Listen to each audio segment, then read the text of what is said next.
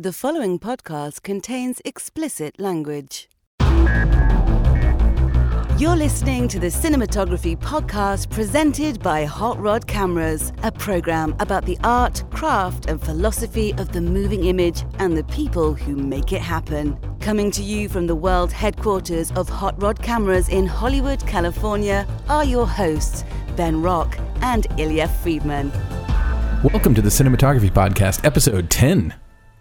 I'm not trying to be tentative. Oh, that's terrible. The puns are bad. Hashtag dad joke. So, Ilya, I hear that we have some really good news about the Cinematography Podcast. You want to talk about something? We do. As a matter of fact, for the first time ever, other than Hot Rod Cameras, the Cinematography Podcast has a sponsor. What? Yes, we have a sponsor, and we want to start off by thanking our sponsor, Carl Zeiss, maker of some of the finest optics in the world. The best lenses. I've been using Carl Zeiss lenses. This is not a lie. I've been using them since college. The first time I ever used a Zeiss lens was in 1991.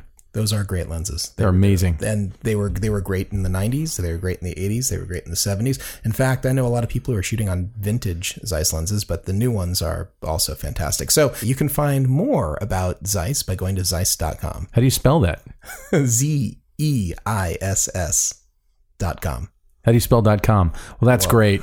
Thank you, Carl Zeiss. We couldn't be happier to have you as a sponsor. No, extremely happy. And it's really great to have such a wonderful, wonderful company believing in us and helping to support us, get these episodes out more often. Yes, that's the hope. In fact, we have at least two others that are already recorded and sitting in my editing system waiting for me to, And Ben, you've got some pretty good reasons why you haven't been editing those. You've been all over the country. You've been flying here and there. Tell us what has been going on in the world of Ben Rock. Well, I've been a world traveler, but or I guess not really a world traveler. I've been a nationwide traveler. But I think that actually there's something here for filmmakers that I think is a little bit more interesting than just how awesome I am, because I'm pretty impressed with myself, but I don't expect anyone else to be. You can expect it. I've had two different projects that are independently doing festival runs. One is a short film called Future Boyfriend, which premiered at the 2016 Tribeca Film Festival, which I had never been to. And great festival. I'd say Tribeca is on par with Sundance. It's huge, world class. Yeah, no, it's like one of the best festivals in the world. And then simultaneously, 20 Seconds to Live, the web series that Bob DeRosa and I created with Kat Pasiak producing, has been doing the festival run, and we're playing a lot of web fests, which is a kind of a new phenomenon. Explain this to me. So it's stuff made for the web, but you go see it in a theater? Correct. That's exactly what it is, and it's a really weird. It's an awesome experience, but it's weird because when we made 20 Seconds to Live, the idea was, you're going to watch it on a phone, or you're going to watch it on in your Facebook feed. We didn't really have the design for it that it's going to play on a big screen. We played San Francisco Web Fest last year and didn't go. Unfortunately, I could kick myself now for not going. But then this year we played Seattle Web Fest.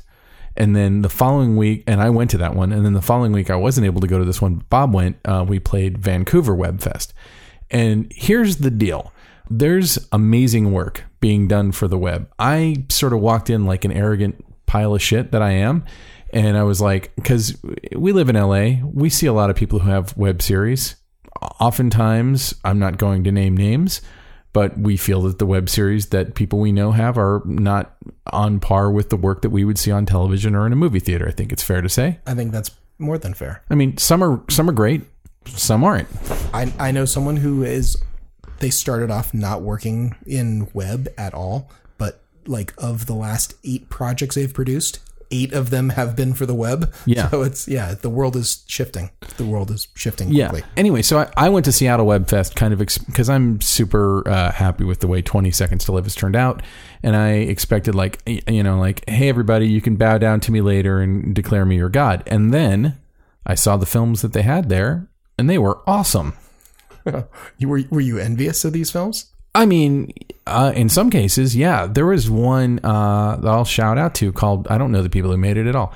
It's called Phoenix Run, and they handed out a beautiful comic book to everyone in the audience. And inside the comic book were QR codes that you could scan with your phone that would take you to the various episodes of the show. that they had created. And the one episode that they showed at Seattle Web Fest looked like a feature film. It was gorgeous, and it was made by local Seattle people. So it's like people who had in Seattle, they have really good gear and they have really good post houses, but obviously they don't have like all the TV actors that we have, just, that you trip over walking out of your house in LA. They don't have those kinds of people. So it had to have been harder to cast. It had to have been harder to do a lot of that stuff, but it's got like great makeup effects and great all that stuff. We saw a ton of stuff that came out of Canada.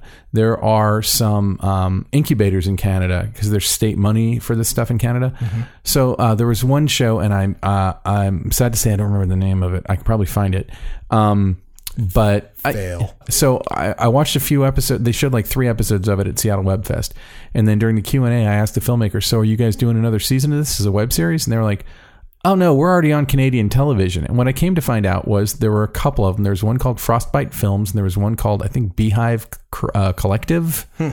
And what these people do is they'll like have online contests where Canadians can like write a treatment, and then people who go online and vote for the one that they want to see turned into a series. Wow. And then they get some money to go make a web series. And if they get far enough with that, then they might get an actual Canadian TV series order on television. And that's novel. But the result is these are web series that just look like television series. They look gorgeous. They're just like 5-minute episodes of a TV show. And there were a bunch of them.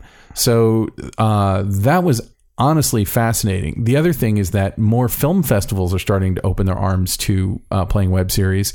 So for instance, 20 Seconds to Live, 2 weeks before we're recording this, played the Los Angeles Film Festival, which is a pretty prestigious festival, especially when you consider we've been free online for a year. And then we got it into LA Film Festival, which again is kind of a world-class film festival. It's a big deal. And, they get major sponsors, met some great people, saw some amazing web series. Some of them are the same ones that I'd seen in Seattle.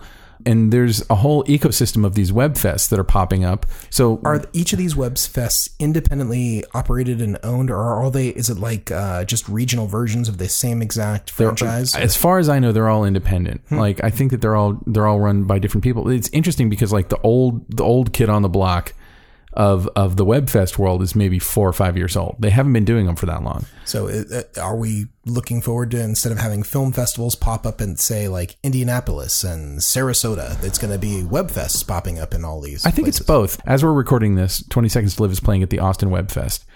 We also got into one in Miami. It's not like Austin canceled South by Southwest so they could have a WebFest, or Miami is going to cancel the Miami Film Festival. Like, it's just in addition to, and it's a different world of that stuff. But the thing is that what I'm learning after having made a web series is that obviously, I mean, this is an obvious thing I'm about to say, but a web series is just a different thing than a short film or a feature film or a commercial or any of the other things that you might have made that might have played a film festival.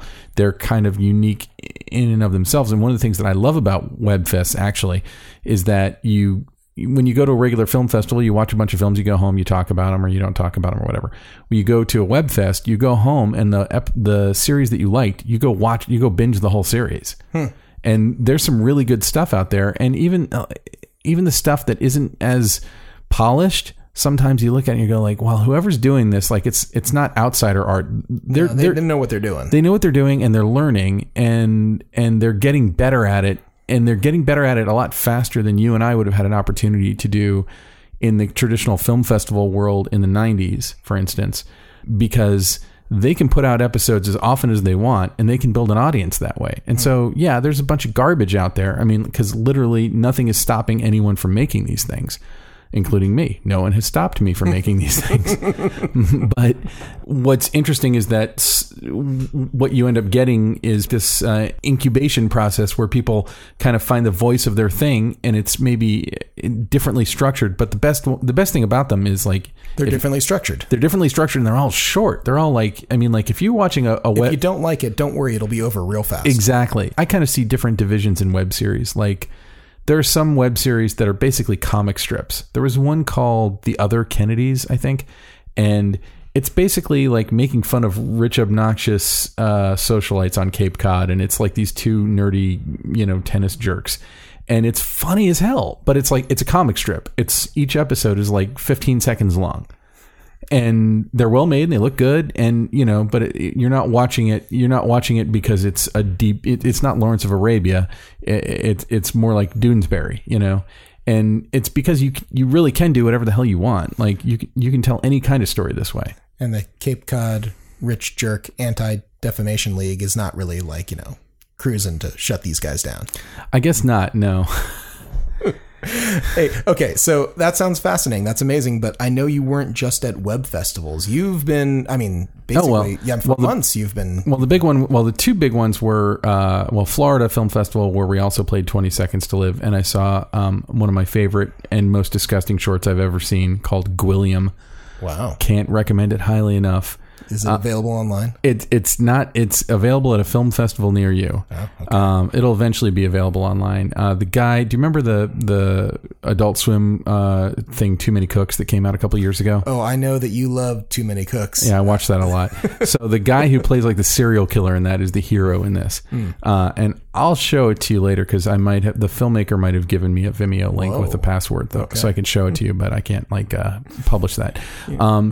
And then, like we said earlier, the big one was Tribeca. This is interesting, and I don't know if a lot of people realize that this is how it works.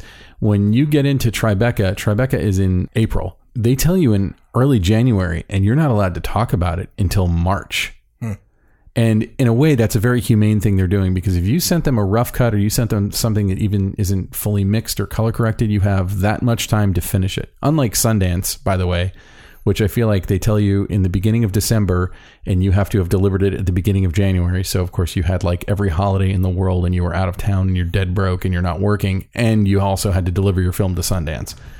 No problem. No pressure there. But it was almost the opposite thing, where it's like, I could tell people, I had told you, but I'm not going to post it on Facebook. I'm like, I can't put it anywhere publicly where we can talk about it until March. And so we kind of had to sit on this information, and, it was unbelievably exciting to play there. And Tribeca also, in addition to being an amazing film festival, they bring in a lot of new technology. So one of the big things they were doing this year was they had a giant virtual reality, like they had a hall of different VR experiences that you could try. And so I feel like I actually kind of got to test the breadth of the state of the art of what VR is all about right now. I should say in April, it's probably changed since then. And I saw some extremely impressive things. There was one, I think it was called 6x9, and it was solitary confinement. So you were in a very realistically rendered CG solitary confinement cell. And it was a documentary about solitary confinement. So you're in there, and they told you, it's like they sit you down, they're like, you're going to be in solitary confinement for 9 minutes, so be ready. And I didn't have any issues, but I imagine maybe somebody freaked out about that at one point or another. It's like I was never not aware that I was watching a demonstration.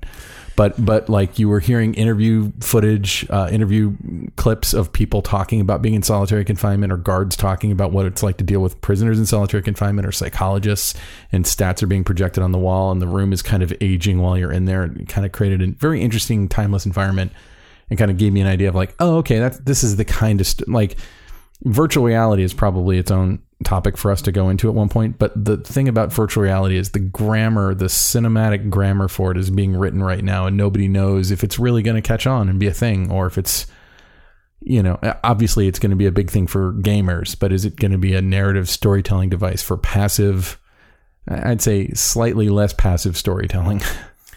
I've talked to a couple of other people about this, including someone on camera recently, but God, it's, I feel like I'm kind of talked out on VR, and I'll just make it really quickly though. I believe it's experiential and less interactive, so to speak. I think that there might be a gaming component and an interactive thing that is coming, but right now, what's the stuff that's capturing people's imagination really is, here's an experience that you wouldn't otherwise have. Of course. So, bottom of the ocean, outer space, but to me, like a lot of that stuff is like in the early days of filmmaking, where the Lumiere brothers would set up a camera and catch a train pulling into a station, and people watching it on a screen would jump out of the way.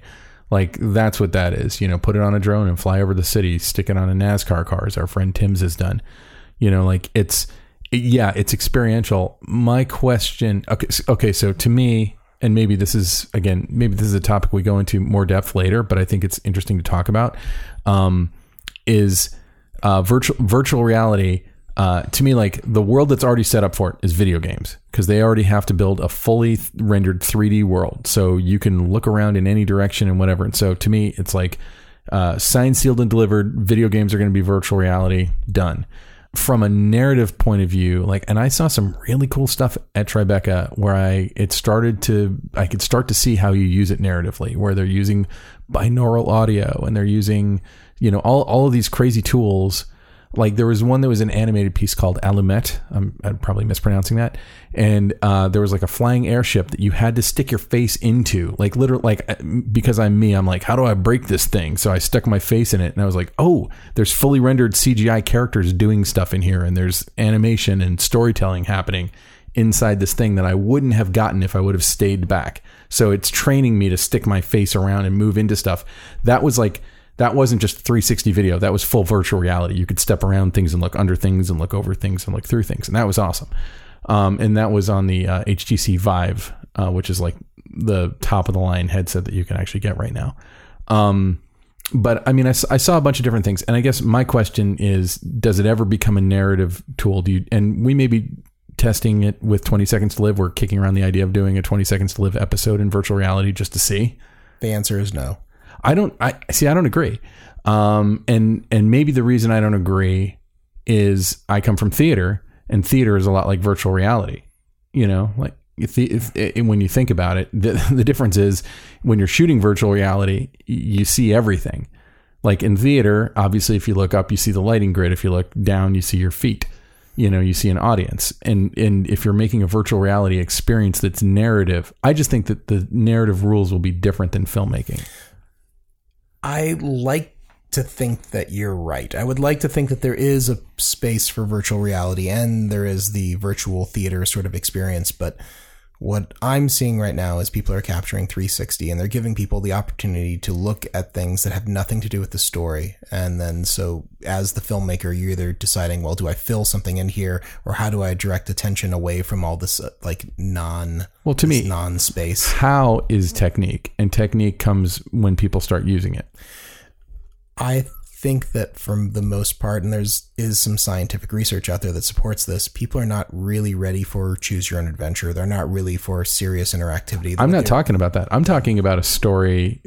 I'm talking about immersive storytelling, because I agree with you. But I actually had a long chat with somebody who works professionally in the VR space the other day. And I was saying, like, look, even for an episode of 20 Seconds to Live, which is like maximum 3 minutes long, maybe a minute and a half long. If you're doing something like that, and you say, okay, I'm going to have three points at which the story branches 3 ways, then I have to make, like, I did the math. I was like, I forget what it was. It was like 21 possible endings. It immediately mushroomed, and I was like, that's fucked up. Like, there's no way that we're going to make that. And there's a reason that, when Shakespeare was writing Macbeth, he didn't make a choose your own adventure Macbeth that was 5,000 pages long. You miss my point slightly with choose your own adventure. That's not actually what I'm saying. Is I don't like the idea of free form, that I can look anywhere. So like, hey, there's action going over here, but I'm looking down where my feet would be, or I'm looking up at the lighting grid, or I'm looking at wherever. You're allowing someone to choose wherever they're going to be looking. And the truth of the matter is that you can't do that, and you can't do that really well. And it's like, there was a guy talking about virtual, but you can in theater. You can go into any theater. You can do theater in the round. Yes, you can do these things, but the issue really is that when you have the opportunity to look around, people treat it as a novelty, and they start to do that and not pay attention to necessarily what the important story points are or what's going on. It's like, oh wow, I'm wearing this headset and I can look over here and I can look over there. But don't you think that the novelty wears off after like 10 seconds? It seems to me that I keep putting it on them and they want to like look someplace else. Well, we're still in the infancy of this stuff. I mean, I think that you could be standing, it could be like late 1800s. And you're looking at Thomas Edison's, prototype for the cinematograph or whatever the one that he made was, and saying like, yeah, this is a novelty, but I don't really see it going anywhere. Yeah, it's cool to see a flip book of people walking around or whatever, but I don't really care. Seeing a girl dance, and you don't see 15 years later, 20 years later, when you have Buster Keaton and Charlie Chaplin, you don't see, another 20 years later when you have Orson Welles. You don't, and you certainly don't see whatever the hell it is we're doing now. I just don't think there's anything wrong with what we're doing now. And I might be curmudgeonly and like a Luddite. Be. Okay, so I am curmudgeonly, jaded, and a Luddite. That's just, fair enough. That's what it is.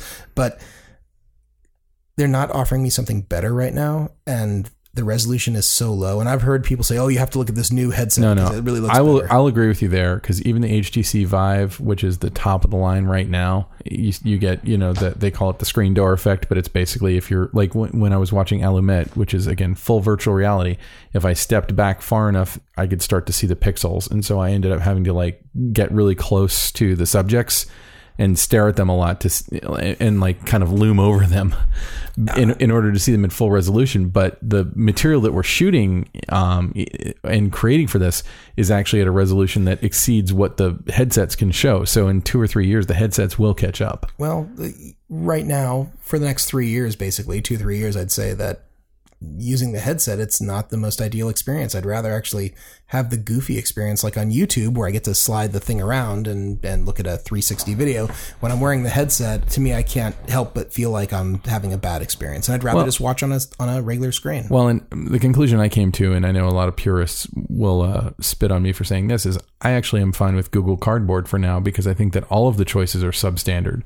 So Google Cardboard, which is like $10-15 on Amazon, is a perfectly fine way to experience it. And there are some experiences I found on YouTube. For instance, there was a documentary that I watched recently about Cuba, and the only thing that annoyed me about it was that I don't speak Spanish and everything was subtitled, but I wanted to look around at everything in Cuba because I'm in a city that I've never been to and that I've never even had the opportunity to go to.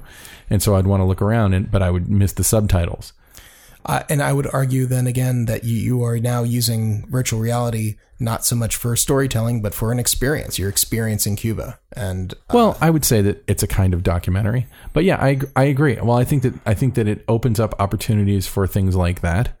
I don't know, dude. I don't know. 5 years from now, we might be looking at this the way we look at the 3D craze from 5 years ago and saying like, yeah, it kind of came, it never really got hooks into anybody, and then it went away. Yeah, I'm going to disagree. I think that this is going to stick around a lot more than 3D. I think 3D was, and I'm sure there's probably documentation of me talking about it, but not. There were people making claims about 3D, that 3D was going to be around forever and everything was going to be 3D, and that. Well, I mean, I think 3D did penetrate a little bit in that, like, big blockbuster movies are generally released in some form of 3D now. And it also, I think, hastened the conversion to digital projection at theaters. So in a way that is either a good or a bad thing, depending on how you look at that. I see it as a good thing. I sort of look at this stuff and I think that, okay, so I remember the year at NAB, I want to say it was 2011 or 2010. It was the year Avatar came out. Maybe it was 2009. I remember going there, and that was the year that everyone had a giant boner for 3D, but it was all the manufacturers and the companies, and they were pushing 3D down our throats. And it was like, yeah, buy a 3D TV and sit around your house wearing your 3D glasses watching, sharks in 3D in your house. And I'm like, nobody's going to do that. And the filmmakers were all like, please, God, tell me this is not what I have. I don't want to have to hire a stereographer or become a stereographer. I don't want to have to think about interocular distance, and I don't want to think about convergence. Like, this is not, I did not get into this game to be doing all this math. I was told that there would not be math involved. And it turns out there's math. there's a good deal of math. But anyway, it's not that 3D died 1,000 deaths, but I think 3D kind of settled into the bucket that it was meant for, which is, it's an extra gimmick. It's a gimmick. It's a gimmick for a big movie. And then every once in a while, a movie like Gravity will come along that really knows how to use it.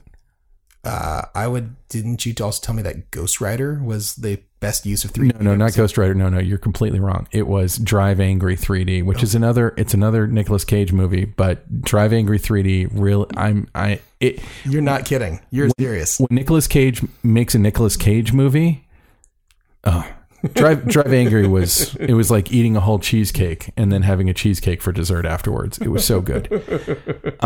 Anyway, I'm not walking that back. I'm proud of Drive Angry 3D, and I didn't even have anything to do with it. All right. So Ben, we have talked about all kinds of stuff so far in our little intro here, but I do want to plug the Backlight Tour because actually you're killing it with those, by the way, man. Thank you so much. Well, hey, I got to do something while you're traveling the nation and being important at Tribeca, being arrogant and important. I got to do something. Look, I'm arrogant all the time. I don't need an excuse. Well, hey, in the last episode we did, the NAB episode, I had some really great people come on and talk about NAB. So we don't even need to cover NAB if you go and watch the Backlight Tour. Please watch it. Yeah, it's a video podcast. You also get to hear some real industry experts talk about things like VR and talk about like the state of the industry. So the same stuff we're talking about right now. But way, I think, better than what we're doing, and it's all in 5 minutes. So we've easily talked for 5 minutes about. We've easily talked for like 25 minutes. Okay, so let's talk about today's show. Roberto Schaefer.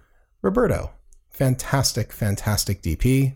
Holy crap! Roberto Schaefer is just an amazing get, and he's a nice, cool, humble guy. We shot at his house. You might hear his dog barking once or twice in the thing.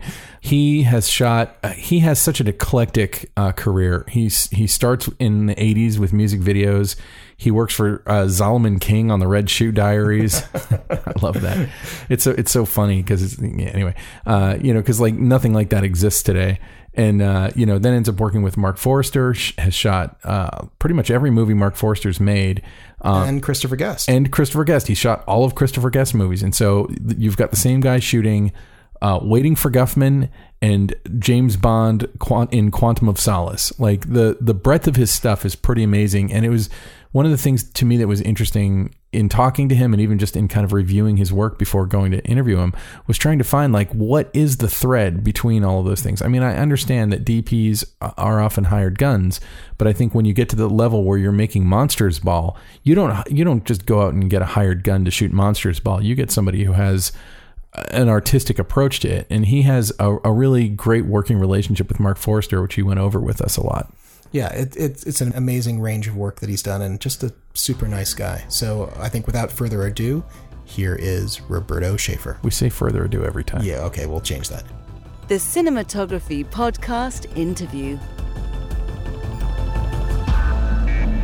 Thank you again for doing this. You're welcome. Before we even start, where can people find you online? Do you have a website, Twitter, Instagram? I have an Instagram. I have two Instagrams. One is more my personal, just really everyday off the hip shots. And what is that is 19lefty69. And my other one, which is more of my arty, more composed, thought of pictures, is Ganzo69. So there's a question that I kind of ask everyone, and it's mostly because of my curiosity. The question is, I tend to see that cinematographers either come from a lighting background or a camera background, obviously. But I feel when I talk to them, I feel like some people, for some cinematographers, the main focus is the lighting and finding a composition within the lighting that they've already done. And then some cinematographers are very compositionally focused. And I understand that, like whenever you're working for a director, you're working for a client, they're maybe telling you what they want in the shot.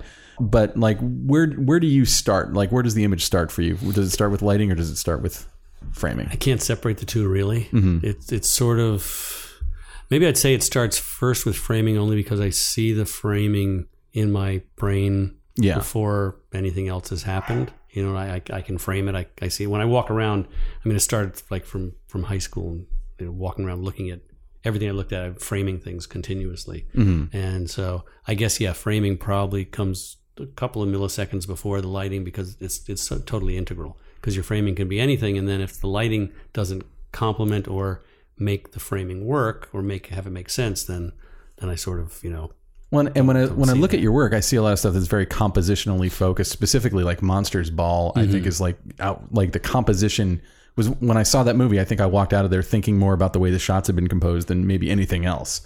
Yeah, composition is extremely important to me. Framing is extremely important to me, and I was a camera operator on every movie through Finding Neverland.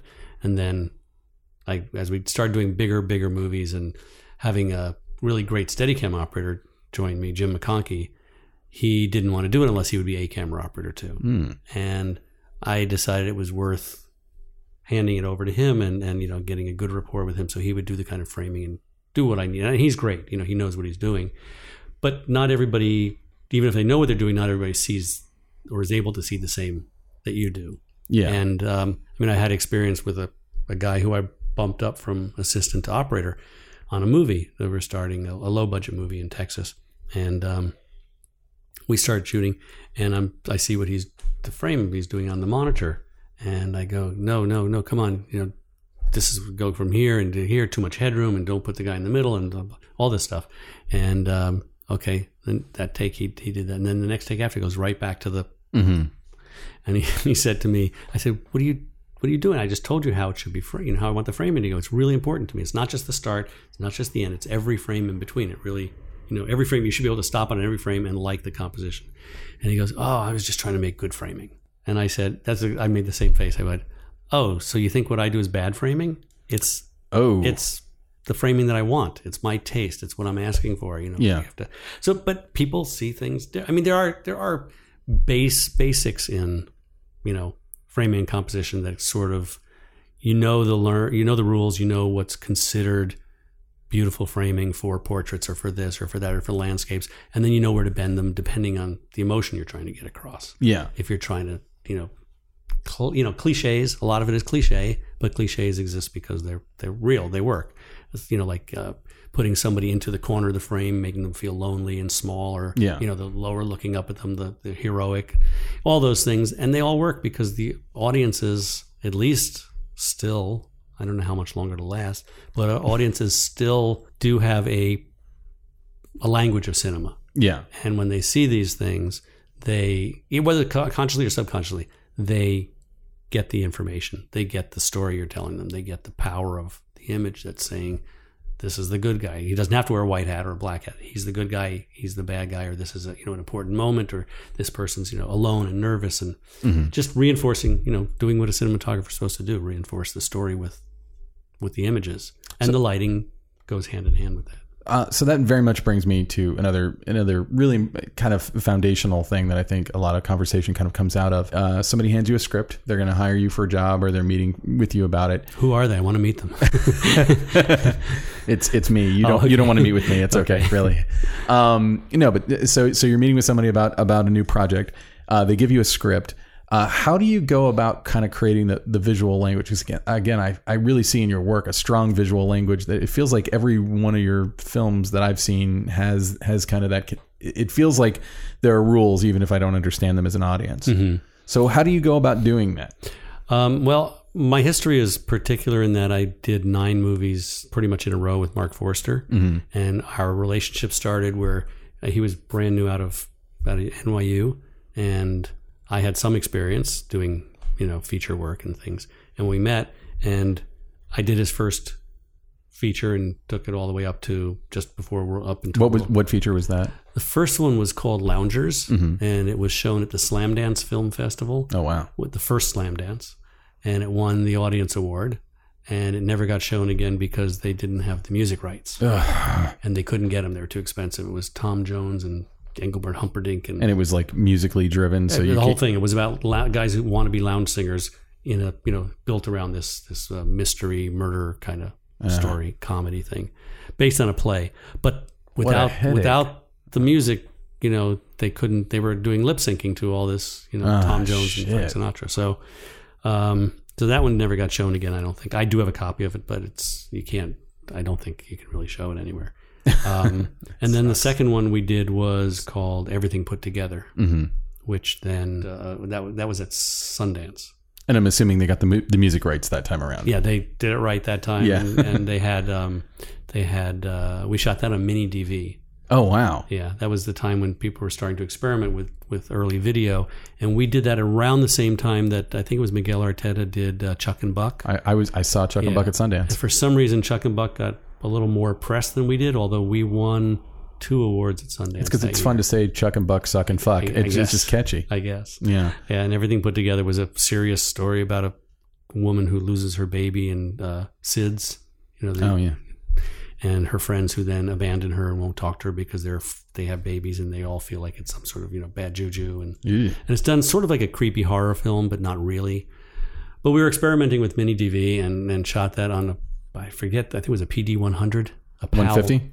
Maybe it was a 150. It was a PAL camera. Yeah. And we shot it at 24 frames, but on the PAL camera, and we had Swiss Effects did a 35 millimeter blow up from it. And it was interesting. It's interesting. It's got video artifacts. It's but we were not trying to make it look like film. We were trying to use for what we could the video aspect. I thought that there was right around that time there were movies like Personal Velocity. Yeah, that was afterwards, I believe. Yeah, that was, and I think Indigent made that, but that was still that. I think that was shot on a PD-150. Obviously Chuck and Buck. Well, we talked to I forget what was his name at Swiss Effects at the time. I have all the correspondence from him. We were just in touch with them, and Mark being Swiss had some connection with them, and they gave us a really good deal, and they were telling us, suggesting which things to use. We did some tests, and it absolutely made sense to shoot in PAL because it was just a much cleaner image than that's what everyone was doing, or that's what a lot of people were doing. Interpolation and all that stuff. So we did that, and Indigent I think came around after ours was done. Another film like right around that time that was mini DV, probably the first one that convinced everyone that mini DV was a thing you could do, was The Celebration, Thomas Vinterberg's Celebration. Right. Which like that movie, I don't feel like I've ever been so like emotionally wrapped up in a movie. Yeah. And the mini DV look was actually part of what... It totally made sense in that movie. Yeah. Up until then, had you been primarily working with like 35 millimeter, 16 millimeter? 35 and 16. Mm-hmm. Yeah. I mean, I shot video back in the day when I had to shoot, like cheap commercials and things. And I shot some video in Italy. And then I shot a little bit of video. Well, actually earlier, before I moved to Italy, I shot some feature news for Switzerland. And originally we were shooting all our feature news stuff for Europe on Super 16 or 16 millimeter. Not Super, it was 16, straight 16 at the time. Yeah. Shot for like almost every European network. Really? When I was living in New York.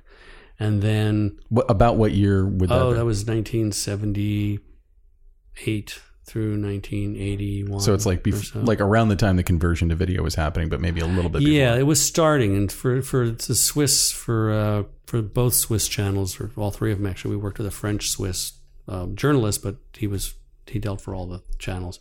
Mm-hmm. And then we had a couple of people came in for some special things. But we were shooting U-matic, but high band, because it was for Europe. So we would buy, we'd get high band recorders and high band cameras. I don't even know what that is. Mostly Ikagimis. It was basically like the difference between 24 and 25 frame NTSC versus PAL. The high band it was a better recording resolution. And then I went to Italy and I shot my first feature on Super 16. Cinecittà, I just bought an Aton LTR 50 Super 16 with a set of super speeds. And I shot a low budget feature with that. Was that the reason you went to Italy? That was one of the reasons I went to Italy. Mm-hmm. I mean, I loved it over there. I'd gone to the Venice Film Festival many times before that. Mm-hmm. A couple of girlfriends over there from New York that I met in New York that lived, that were Roman. So I would go back and forth, and eventually one of the girls that I knew over there asked me to come over and shoot a film for her. So I did that. And how long were you there? 10 years. Nice. Not just for that one movie, but it felt like it. But some of them feel like they go that long. And so we shot that Super 16. And then the next film I did over there, I shot all 35.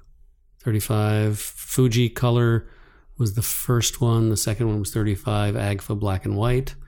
And in the meantime, I started shooting music videos and commercials and other stuff. Pretty much everything was 35. Now let's back up a little bit. Had you gone to film school?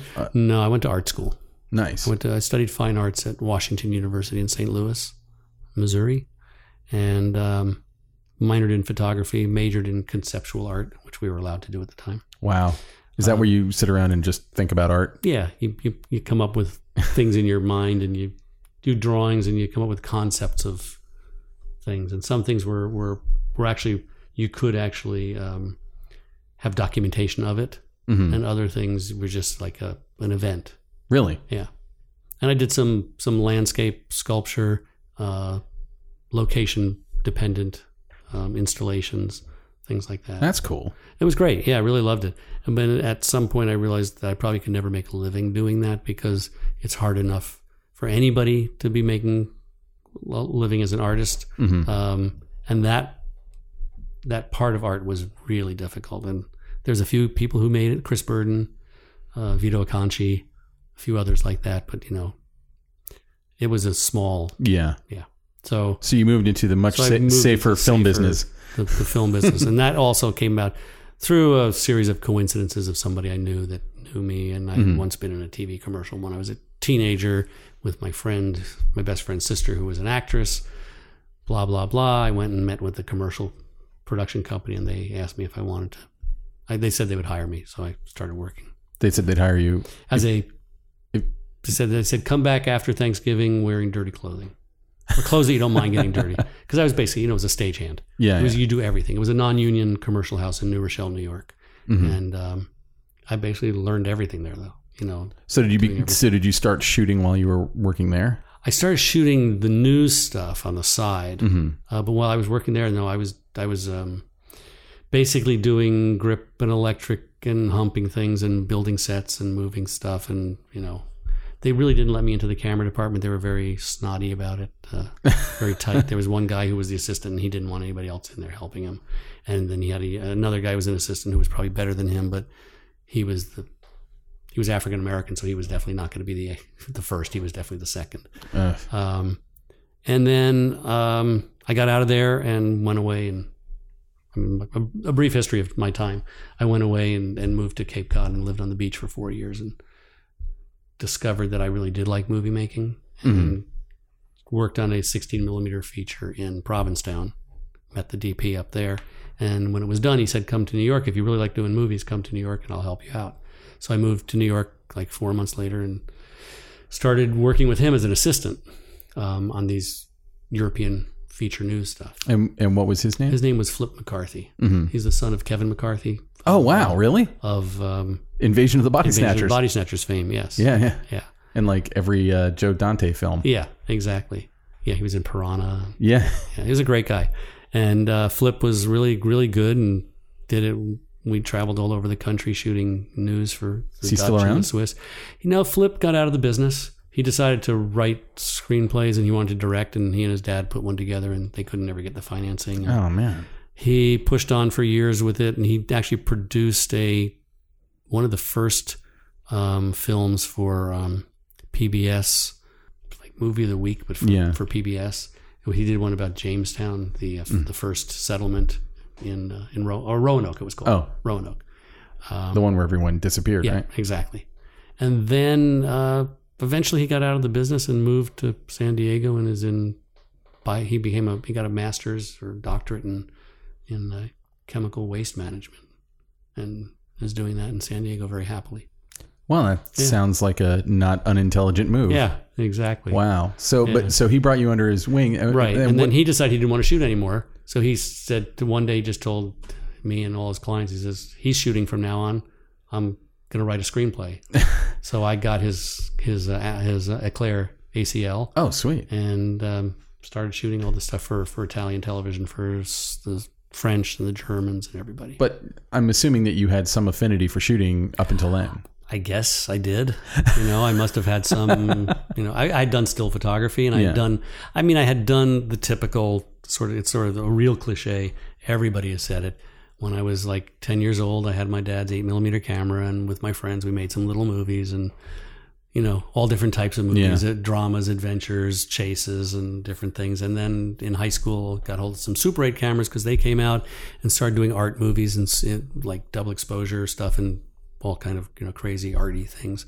But is that like when you were in art school, were you doing that kind of stuff? In art school, I was doing on my own Super 8 and 16mm art movies, precursors to music videos. I would get inspired by some music, and I'd say I want to do a film to go to that music. And so I did some to the Jefferson Airplane song and a Pink Floyd song and some other, and Frank Zappa and the Mothers. You still have any of those? I do actually. Jeff Krines, who has Kinetta, his transfers. I actually sent all my films to him last year and had him transfer everything for me. So I got a really good transfer on them. Oh, cool. And I'm still trying to work out syncing the sound to them because I don't have a real editing system. So I've got them, though. I can talk you through it. Totally. That's interesting. I remember when the Kinetta was going to be a camera, and then it just wasn't. I was very bummed out. Yeah, he did some beautiful stuff, though, with it. Yeah, it really worked. No, I was really excited about it. So you go to art school, then you bum around Cape Cod for 4 years, then you hook up with Flip McCarthy. And I think I've got your chronology. So you end up in New York for a while, then you move to Italy, and you're shooting features and stuff. But in New York, when I was working for this production, I went back to New York and I was helping Flip and working with him and shooting stuff for the Swiss at the same time. We met with the guy through an Italian friend of mine who knew him. And then at the same time, I got offered a job back with the same production company that I'd worked with before, that freelance company. The non-union studio, commercial studio. And they did mostly toy commercials. So they called me and said, do you want to come back and help our location manager? He was a location manager. He was the production manager. Help him out for a few months during toy fair season, because it's really busy. So I said, okay, I'll come back. I'll be an assistant production manager. And I assisted him for that season. And then at the end of that season, they let him go. And then like 2 months later or 3 months later, they called me and said, do you want to come back and take over that job? And so I did. I went back because it was a paycheck. It was pretty good for the time. I'm still freelance, so I could go off and do things whenever other things came up. And eventually I ended up producing for 5 years, TV commercials. And I realized I really didn't like producing. It's a bummer. It was a headache. Yeah. It was just, I didn't get the pleasure out of it that some producers hopefully do. There are people who love it, and I always think it's kind of a shit taco. Yeah. I just, it's just a different thing. It's always chasing after the stupid details. And being the asshole because you get put in that position. And because I produced for 5 years, and because I've also done gripping and gaffing and set dressing and set building and all that stuff, maybe it's the dangerous thing, the jack of all trades, that I know how all those things work, and I've seen it and I've done it all, and I know how the producing works. I know when they're lying to me. Yeah, they can't bullshit. I know when they're bullshitting, and I know it's like, and then I know, especially then when the producer comes over and tries to tell me how to hang and light a blue screen and what I really need to do it. Oof. Then it's like, I'm not telling you how to do, even though I could tell you how to do your job. I'm not. I'm refraining. Why don't you refrain? I'm not telling you how to set up your Excel spreadsheet. You let me do the blue screen. Yeah, it's crazy. So sorry. And there are great producers. I have some really good friends who are producers and production managers and line producers. Oh my God. And some of them that are heinous. They're people that I would. Well, the good ones are worth. Yeah, they're worth. They're so amazing. Everybody's weight in gold. Yeah. Yeah. They make the world keep moving, and they keep you from wanting to kill yourself every day, or get out of the business and find something else to do. Yeah. Like rebuild old classic cars or something. My dream is always to, like, I don't know why, but it's always like to move to Cancun and open up a bike shop. Like that's my weird. Mine was to move to Tahiti and open up a jazz bar. Nice. So we could be not that far from each other, and I could bike over and you could have somebody play. Yeah. Yeah, exactly. Anyway, so let me ask you, and I don't know if I got far enough with my progression of. No, you totally did. And so shot movies in Italy, and then I decided I was working with Anthony Hoffman, who's a director, cameraman here, he was with Propaganda and with Cucaloris before that, and Radical Media. Very successful. Does a lot of car stuff now. He and I were friends in Milano. We met there. He came over and started working there, doing commercials and music videos and stuff. And I started working with him. We became good friends. And one day he had moved back here. He had gone to AFI. And one day I remember a couple of years later, he called me and says, just come back. Or come over to California. Let's try it. You got to give it a try. We talked about it for years. Had you lived in California? I'd never lived in California. My sister went to school at UCLA for her second master's. But I had only visited here. Well, let me ask you something. I think this is kind of interesting because you sort of organically hooked into kind of a production field that appealed to you, but it sounds like for the most part you were kind of a cameraman for hire, more or less. Yeah. At what point did you say, no, I'm going to be a cinematographer now, and I'm going to be a very intentional cameraman? Well, I guess, I started doing cinematography still in New York, even though I did the feature news stuff. I also shot some short films for friends as a cinematographer. I was lighting and I was framing and I was operating and doing all that. And then when I went to Italy, the first thing I did was shoot a movie as a DP. And And then so is it at that point that you basically said like this? I enjoy it. This is my career path. This is where I want to go with it. This is what I like doing. Yeah. But I also said I really like living in Rome, and whatever I have to do to stay here, I'm going to do. So I did some, and there wasn't that much work, so I did work. I worked as an extra on a few films. I was in Once Upon a Time in America. Really? Yeah. In such a way that we can see. Yeah, I'm recognizable. There are a few shots. I'm right behind De Niro's head. Oh wow! What scene? Yeah, well, if you watch the funeral for Prohibition scene where they have the dirge in the bar and everything, I am the only person in the entire scene wearing glasses. I had wire rim glasses from my grandfather, and the first AD was from Naples, who later got arrested for smuggling marijuana from Jamaica on the way back from shooting in Detroit or Miami. Salvo, he came up to me and says, you got to lose the glasses, and I couldn't see that far in front of me if I lost them. I said, no, they're period glasses. They're from from the 1920s. Oh, okay. So I got to wear them. So that's how you can definitely see me doing the tango and doing a few things in there. So it was fun. Whenever an extra in a scene, like I know a guy who was an extra in LA Confidential in the big cop brawl scene, and whenever I watch that scene, all I can see is Vance. Him? It's Vance. Right. And a friend of mine is an extra in Miller's Crossing in one of the scenes, and again, like whenever it's like he's in a long line of hoods, and it's like there's John Drackett. What do you know? In Italy, everybody is professional. I mean, the extras are professional. It's like you see the same extras in every movie, basically. Of course, this one, they wanted a lot of American-looking faces because it took place in America. And that's how I got cast through an American friend who knew the producer and some other people. And got in. And I had a great time on that show because I got to sit in the trailer and eat lunch with all the American actors. Tonino Delacoli. And were you watching him? I was watching him as much as I could. Did you pick up any cool tricks off him? I did. Yeah, especially stuff at the time that nobody else was doing, like shooting redheads into pieces of styrofoam just all over the place to do little bounce lights and stuff. And where here, everybody was still using pretty much Fresnel hard lights, direct stuff. Yeah, that movie does have a real naturalistic look. Yeah. It was great. It was really fun. So that was really good. And then I needed to work more, so I moved to Milano and started doing commercials. And then a friend, just by coincidence, a friend here in New York called me one day and said, "Do you know anybody who wants to buy a Steadicam really cheap?" And I said, I don't know. I don't think so. Because I knew Ted Churchill and his brother back in 1976. I met them at a Thanksgiving dinner, or 77 Thanksgiving dinner, when they both had gotten their first new Steadicams, and they had written the Manual of Style, I guess, came out in 1980 or something. And I remember sitting with Ted at that dinner, and he said, I said, "What Steadicam? It's cool. I see what you do with it. It's really cool. What do you think about to be an operator for that?" He says, "If you want to be a Steadicam operator, you have to do nothing and want nothing else in your life. You have to marry it. You have to sleep with it. You have to eat with it. You have to breathe and dream Steadicam." Wow. And I just said, I guess that's not for me. But then this friend called and said, anybody wants a cheap Steadicam? And I didn't ask them the particulars of why it was available. I'd like to eat and breathe and drink Steadicam from now on. But I thought, how much? And he said it was like $5,000 or something. That's crazy cheap even today. Yeah. And it was a Model 1, but still, the Model 2 had just come out, I think. And so I talked to a few friends. I said, do you want to go in on it? And one guy said, I'll go in on it with you. Another person said, well, maybe we'll take it. And then I said, wait a second.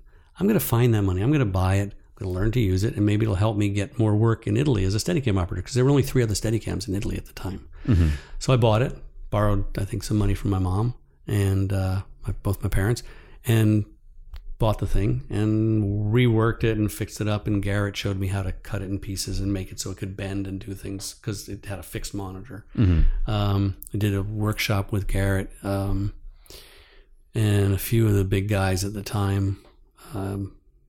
2 workshops I did in Italy. First was a workshop and then the master's class with them. And got to be pretty good at it. And I got a lot of work with it. And it sort of like got me into places that I wouldn't have otherwise gotten. But I still wanted to be a DP. I didn't want to only to be doing that. So when I left Italy and came over, and Anthony said, come to the United States and see if you can make it work. Come to LA. I'll try to help you. I used the Steadicam maybe 5 times. And then I just said, I don't want to be doing that. That's interesting. So how many years would you say? 7. 7 years of Steadicam. Where you were a Steadicam op, and that was your main gig. Steadicam operator, yeah. Crazy. Yeah. I once I've never operated a Steadicam, but I was working on this film once, and they had a Steadicam op named Mike Smith. This is in Atlanta. and I was asking him. We were shooting on a movie cam, and I started out. Was it Movie Cam America or the SL? I don't. I couldn't tell you. This was a compact. This is like 1995, so I don't remember. And I was in the makeup department, but I asked him about it, and he's like, "Well, you want to put it on?" And I was like, "Sure." And I'm like 6'1", and I'm not a weak person, but I've never felt such intense pain in my lower back ever. It was like having a horse standing on my lower back, and I've always admired the fact that Steadicam ops could, because it was a big camera. I don't think it was a compact. It was a pretty big camera. Yeah. Well, the worst one that I had to do was for an American TV movie. It was called Coins in the Fountain. It was a remake of 3 Coins in the Fountain. It was with Lonnie Anderson and Jacqueline Smith and another actress who I cannot remember, unfortunately. And Tony Imi was the DP, British guy, and Tony Wamby was the director, both Brits. And we're shooting in Rome, and I was hired to be the Steadicam operator / operator. So I was like a camera and Steadicam. And they had a Movie Cam Super America. And I don't know if you know, in Rome, the steps at the Capitoline steps, where the city hall basically is the old thing. They've got this staircase that goes up from Piazza del Popolo basically to the top of the Capitoline. And the stairs are probably, each step is like a double normal step. It's that high. It was, I don't know how the Romans ever did that, how they ever walked like that, but it was an incredible steep climb. And I remember this scene having to go down the stairway backwards. Oh my God. With the 3 of them tracking down, and then, back to take 10, carried back up, back down again with this Super America, which was a ridiculously heavy camera. So then they replaced it with the BL4, which was not much better. Actually almost heavier, I think. So it was tough stuff, but it was, it was a good discipline and a good way to get into the business. And you worked with a lot of different DPs, I assume. Yeah. Now let me ask, when you were doing Steadicam opping for other DPs, were you kind of able to study what they were doing, or were you just so busy doing your own thing? Pretty much too busy, and suffering, trying to not to throw my back out. Going to the chiropractor. Because I remember I worked with Oliver Woods on a Kleenex Scottex commercial, and I did a movie with Gabby Beristain, part of a movie called Aria, which he did one episode. Yeah. We did the interstitial episodes of the whole movie with John Hurt. Yeah. And so I did Steadicam with him in Cremona, and then I got my big break into the music video world. I did a U2 video, which I actually was the DP and Steadicam on. Which one was that? It was called All I Want Is You, and it was black and white, and it made a big splash. It was pretty big. So that's when doing a music video could really make somebody's career. Yeah. Music videos were kind of the pulse of culture for a while there. Absolutely. It's sad to see how they just are not at all anymore. Yeah. And I was talking to a friend the other day who did some work, Amy Vincent, who worked with, she was doing some operating with Daniel Pearl, and I was shocked to see how many music videos Daniel's still shooting, and some really big ones like Taylor Swift and those kind of things. Because the upper class of music videos are still going, and people like him are still going to be shooting them. Yeah. So, any other music videos? Because this is stuff I was. I did Desiree, the famous "You Gotta Be," that black and white one with her moving around. I don't think I've seen that one. It then got copied as an AT&T commercial. Oh boy. I did. Did they have the decency to hire you to shoot the AT&T commercial? Nor me, nor the director. That's bullshit. Yeah. I mean, if you're going to steal somebody's idea, copied it almost exactly. Then just get the people who did it the first time. They need to make money and stuff. Yeah. And then I don't know. I did a lot of music videos. I'm trying to remember the other bands, and I shot live concert stuff with Duran Duran and a lot of European bands. I did a lot of work while I was in Milano. I was still living there. I was doing a lot of work in England. Every month going over and doing music videos. Did 5 music videos for Billy Bob Thornton when he came out with his first album, when he was still married to Angie. Oh, really? Yeah. Oh, wow. And then... so post Sling Blade, though, right? Post Monsters Ball. Oh, okay. Yeah, it was just right after Monsters Ball. Oh, cool. God, I did so many of them, I can't even think of half the names. Alana Miles, I did 2 with her. Oh, wow. I did The Woman from the Go-Go's. Belinda Carlisle. I did one with her. I did one with Eartha Kitt and Patti LaBelle. I did with Stevie Wonder. So would you say that, when you came back to the States, do you think you fell into kind of the loop of music videos? And was that your mainstay? That was sort of the way to get in it at the beginning. It was music videos and some lower budget commercials. Mm-hmm. Yeah. And then, and then I met Mark, and we did Loungers. And then I met Chris Guest, and I got hired, just on an interview call, and did Waiting for Guffman. So that was like 96, 95, somewhere around there. It had to. When you shot it was probably before then, but like I was a projectionist at an art house theater in Orlando, screening Waiting for Guffman in probably 96. Yeah, I think we shot it in 95. Yeah. In around Austin, Texas. And with Chris, it just kept being a really good relationship. I did 3 pictures with him, a lot of commercials and TV shows. But let's back up for a second. Yeah. So you're doing the music video stuff. Are you trying to push to get into features? Yeah. I was trying to push, and I had an agent, and trying to get me in that way. And I got the Red Shoe Diaries. And then another Red Shoe Diaries, which was a help to showing. So is that sort of like a baby step between music videos and regular narrative? Yeah, because it was dramatic. What was storytelling somewhat? I mean, that's like a world that kind of doesn't exist anymore. Those kinds of shows. Like, what was that like to work on that? Was it super fast? Who's the guy who made that? Was it Solomon King? Solomon King. Yeah. It was interesting because it was my first introduction to real television, and I didn't know that you answer to the producer, not to the director. So it sounds like there's a story in there about.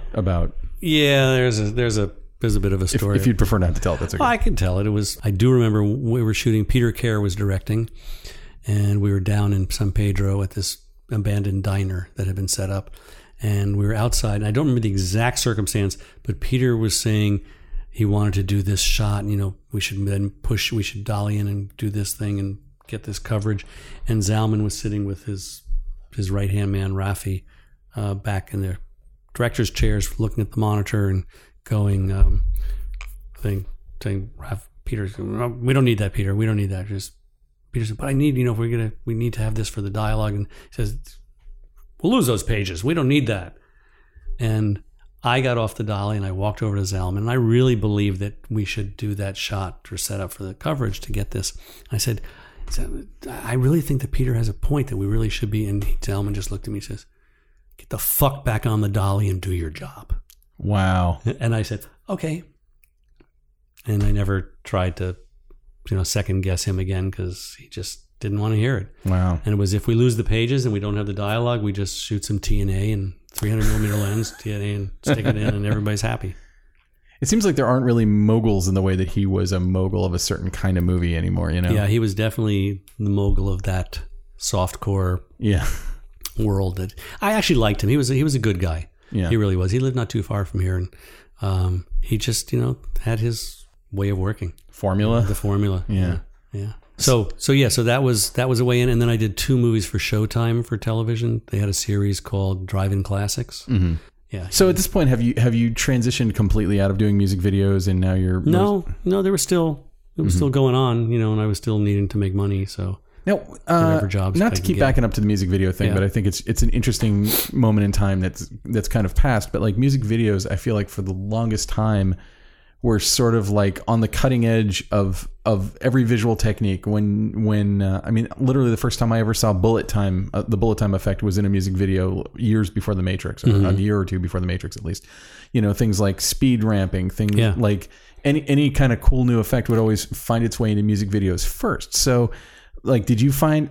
I mean, and part of why I'm asking you is, with an art school background, I would imagine that you're not just approaching it like, okay, load the camera, point the lens, key, fill back. Like you're like I feel like you would be an enormous asset on something that is basically a little art film. Yeah, basically, and I really approached it that way. I tried to listen to the director and came up with their ideas, because a lot of them are pretty sure in what they want to do, and that's how they get the job. Giving the pitch to the band, but you also have to deal with the band has a lot of input on what actually happens once you get there. Yeah, because I've been on a few of them where the music video collapsed and went away because the director and the band weren't seeing eye to eye, and the director would get fired because the band they paid for it. Yeah, the record companies would put up a little bit maybe, but usually the band put up 50 to 100% of the money for them, so they wanted to have their say, and some of them absolutely had a lot to say and smart stuff, and some of them. Well, they're the damn client. Blow in the cabinet, so they had a lot to say, but it wasn't very intelligible. So I continued, I can do. I like doing music videos for that. But in that zone, did you find that your art background was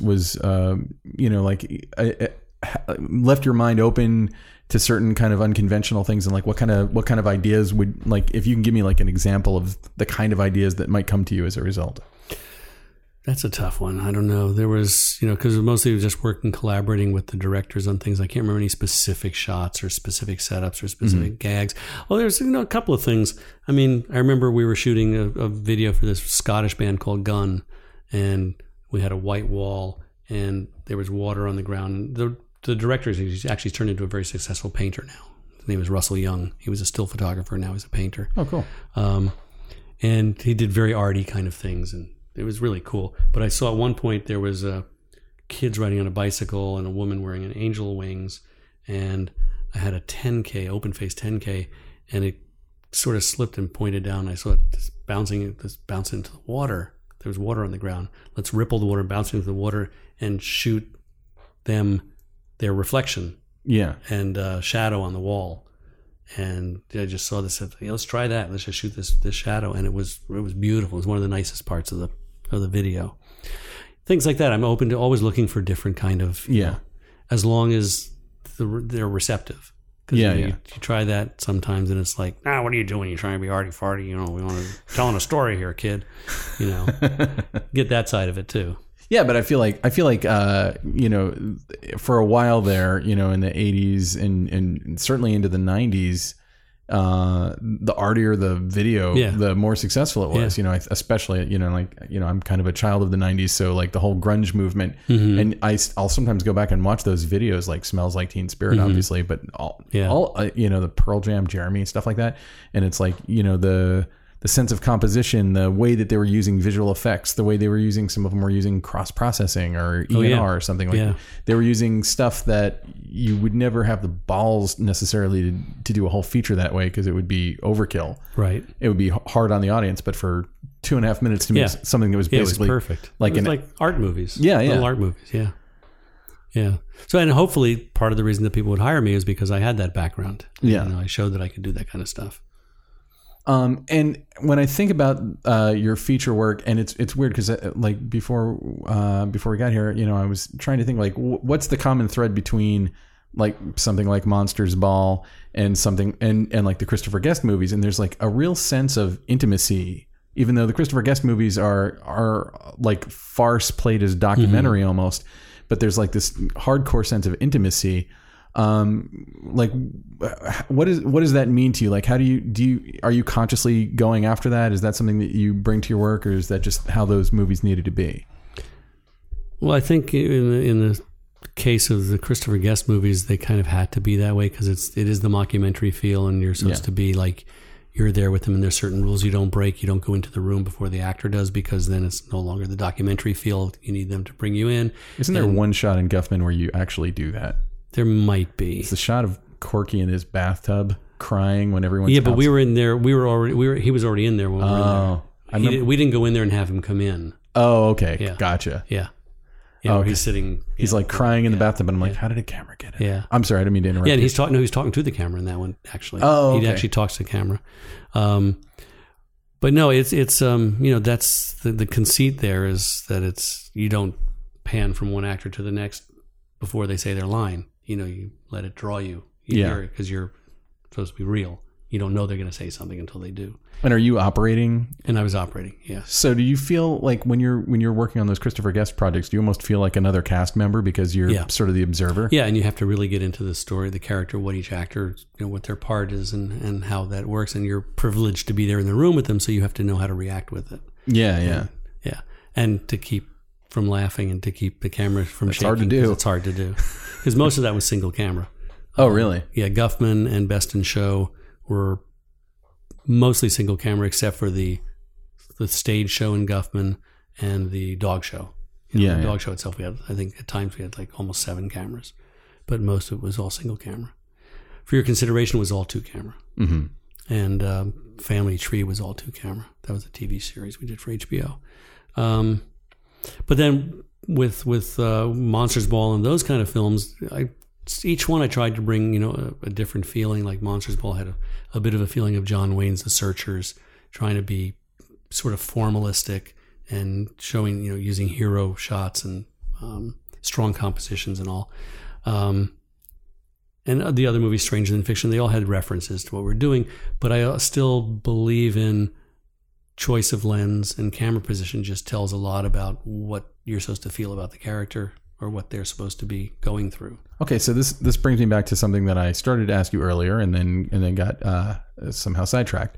And that's that. So you're given the script to Monsters Ball, or you're given the script to Stranger Than Fiction, or The Quantum of Solace, or any of these other films. And you look at the script. How is it that you go about, like, you're going to meet with the director? Presumably, they may be meeting with other people or whatever. You're going to pitch them how you're going to do it. How do you take the script and kind of boil it down into a visual language for you? Well, I think I started to say it, and I think I distracted myself. That it was very particular because the 9 movies I did with Mark in a row, except for on Quantum of Solace, where I had to interview.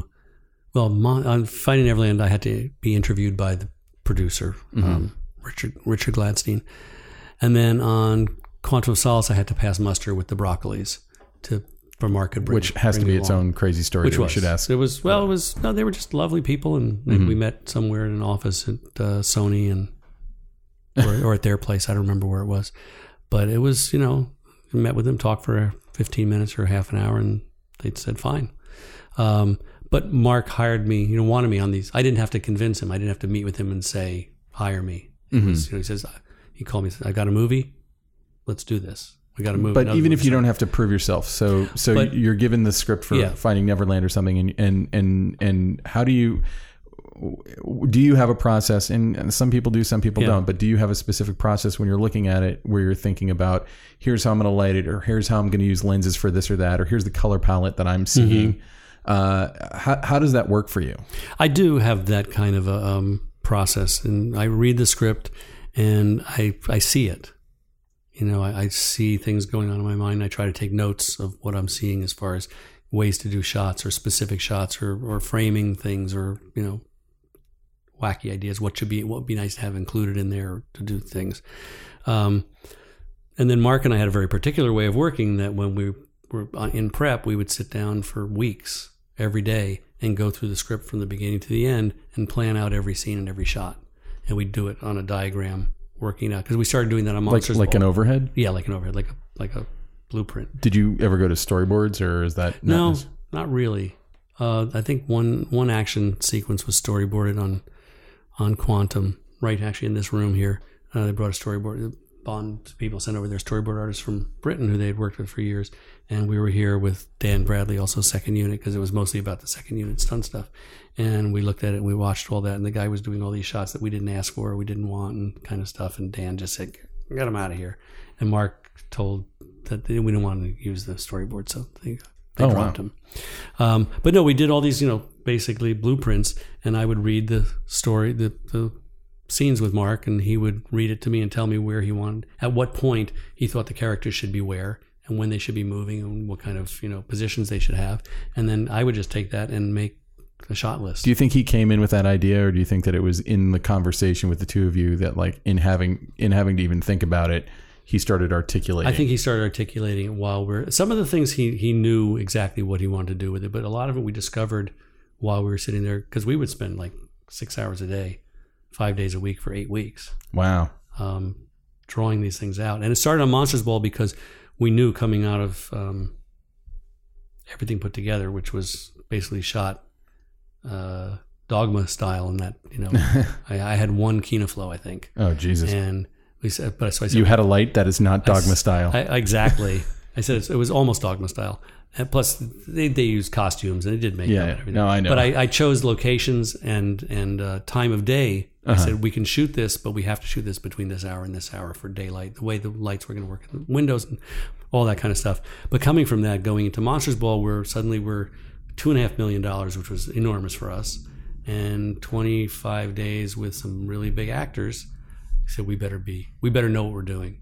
And so we planned out every shot, every scene, every dolly move, every camera position, the whole thing in prep, gave it to the first AD. He figured out then scheduling and how to do it. And we were very lucky that when Billy, Bob, and Hallie came in, and Peter and Heath and all of them, Mark would say, so you go there, and then on that line, I really want you to go over to there. And they didn't have any of these, my character wouldn't do that. That's not right. I've got to go over to here. So they really worked with us in that. And so you and he basically pre-blocked the actors as well. Yeah. Oh yeah. He blocks the actors, and then I do the camera setups. So when you're doing that, are you is he saying, well, so we'll have the actor here and we'll have this other actor here, and then you're saying like, well, okay, if that's the case, then coverage here, dolly shot. Yeah, I said, but if you're going to do that, then we have to do, we can't just do it in the 2-shot, or we can do a 2-shot and move it and wrap around it. We'd love to do this in a 1-er and all that. And we figured it all out on paper. But you're kind of you're the captain of where the camera is going to go and all that stuff. Yeah, and we did that for all our movies, all through Machine Gun Preacher. I mean, I have the books of all the drawings and the diagrams. Wow, I'd love to see that. And some of them, we diverged from the plan because it happens. You get on the set, and it happens with everything. But we, pretty much kept to our plans pretty well. Well, if you don't have a plan, then you're screwed. Yeah. Well, one of the good things about doing it this way was doing from the beginning of the film to the end, we had it in a way of flow. That it wasn't suddenly you get to the middle of the film, now you're shooting that like the first day, so you have this one style, and then you go to the scene that precedes it, and it doesn't quite match up so we had all our transitions, we had all a flow figured it. No, that's great. Which was, I thought, really helps. How much thought do you put into the transitions? Like, when you're I put in a lot of. I always, when we're shooting, I'm always asking, and if I don't remember it, I'll call the script or somebody. I say, what's the end of the scene that comes before this that we're shooting now? Because that's going to be so and so, and I need to do this. So, and because usually when I'm not shooting with Mark, most of the other directors don't go through that with me. Yeah, they say figure it out if you want to, but I don't get that kind of. It's so funny because I always do that, and some DPs that I work with are completely excited about it. Some entire crews just don't give a shit. Like it's like I'll show it to them. They're like, oh great, you have a plan, and that's the end of it. Wow, yeah. And I even use this app, which I've talked about on the podcast before. I'm not affiliated with them, but it's called Shot Designer, and it just allows you to. I think I downloaded it, but I found it too tedious to use. Oh my God. It just took me too long. To me, it's like really easy just to make it a very fast overhead. Yeah. The problem is whenever I would do it before, it would always just be unintelligible chicken scratch that only made sense to me. Mm-hmm. And with this, it like helps you build a shot list, and it makes it so that you can show it to other people. I just used it last week for a project. I'm used to the pencil and the pen on a blueprint of the set, and I do it like football diagrams. People with numbers, the characters have numbers, and a line moves with an arrow where they're going to, and the camera's got a position. It has a number for the first shot, and it has like dolly track or movement. Or I would love to see that if you'd be willing to show me any of them. Sure. I'm fascinated with how people go about preparing. Yeah. So you're not using storyboards. Do you? On a couple of action sequences in some other movies, we did use some storyboards. Like on The Host, I think there were a couple of scenes that were storyboarded. Yeah. And I think on Geostorm, there might have been one scene that was storyboarded. But usually not too much. Just some of the, if the studio or the director really wants it for an action scene, I'm fine with that. Anything that helps. But do you feel like it boxes you in at all? I find it can, and it can also box everybody in. If they look at it, I've been on those shots, and it's like doing a commercial. They've got storyboards. Yeah. And I don't know if you ever worked with a Japanese, but on a Japanese commercial, if the agency and they're all looking at it, and they look at the frame on the monitor, and they look at the board, and they go, oh no, that's gonna no. And you go, what's the matter? He goes, well, the vase is a little too far to the left for the board, shows it a little more to the right. So because they sold these, it's this whole thing, they've sold these boards to their clients, and they have to bring back exactly what they sold. At least they can change up afterwards, they can do other shots, but they need to at least shoot exactly those. Yeah, that makes sense. And to a very, very high level of accuracy. But I find that sometimes people, and it's come to me a couple of times also where I'm doing it. I go, we can't really do that because the board shows it. Like, they go, wait a second. The board is a guide. It basically tells you how many shots and the kind of shots you need to tell this story. So let's not get hung up in repeating exactly what the board shows. Yeah, yeah. And that's where previs can make you crazy also, because sometimes the previs, and if it doesn't match the previs exactly, it's like but there's no you're not fitting this into something that's already been done, so it doesn't have to match it exactly. It can be slightly different, and still, as long as it's exciting and gets the shots and gets the story that you want. Oh no, but the previs, it's got to be exact. Well, they spent a lot of money on that previs. Yeah. I've heard people tell me, people who remain nameless, that previs kind of like sucks the soul out of it for them. It can, because by the time you get there, it's just a dead thing that you've already been prodding at for 6 months. The best thing about previs for me is when you have to work with sets and wall heights and blue screens or whatever, and you can put the camera and you can look at the build of the set way before and say, oh, we're going to be shooting, this is the shot I want to do, we're going to be off the set there, so we need to build something bigger there, or this is where we need green screen, we only need to cover, a 12 by, we don't need bigger than that, because that kind of stuff. But it should all be for the convenience of what happens on the day, not become the master and you have to serve it. Exactly. So, well, again, you brought this up, and I don't know that anyone else has ever brought the idea of even just thinking about the transitions. So, like, what kind of thought process do you put into doing a transition? How shots cut together, how color works between one scene and the next. How are you trying to make connections, or are you trying to make disconnections? Well, it's just trying to make. Sometimes it's connections. Like, I don't know if you saw Stay. I did. But Stay is like. That movie's based on transitions because so much of the story is about the two different characters who, what's real, who's real, and how that is. So we built all these VFX-laden transitions into it, and so we had to be very precise on what we were doing, but they all had a meaning. It wasn't just to be cool. There was meanings in all those transitions. And I just need to know that, when I shoot something, doing this scene right here, what it cuts to. If it cuts to a scene that's going to be the exact same framing or something, and it shouldn't because it's a whole different feeling, a whole different idea in the story, I want to make sure that I get something here that's going to cut well with what we're going to do in the next scene. Or if we've already shot the next scene, something that's going to cut well with that. Or if it's something about, a face on the left side of the screen, it's going to really cut nicely with a face on the right side of the screen looking the opposite way. Or do you want it in the exact same position because it's telling something in the story that it's the person over the other person, or the person over a statue or something. And do directors to me, that's not something that's ever been brought up to me when I'm on a shoot. But I feel like if a cinematographer came up and said like, hey, how about blah blah blah, I think I would fixate on that. Like, I'm probably going to fixate on it from now on. But there are some directors you've worked. I'm not asking you to name names, but some directors, it's not that important to them. Is it just because you're getting coverage, so you're going to go from a tight piece of coverage to a master in the next, or whatever? Some just figure they'll just hose it down, they'll have everything possibly there, and you can do anything. Or nowadays you can shoot 6K or 8K, and then you can just shoot a wide, and then we'll just punch in and make a better frame or a different frame that we want that matches better for the cut, because the editor says, well, let's just squeeze in on it, which is a whole other side of shoot it in post. And don't even understand or care about what different lenses do and the effect that they have psychologically and the emotional effects and all that. But no, some directors don't respond to it completely, and some directors say, I don't know. And I say, look, let me give this to you. Obviously, it could all change in the edit.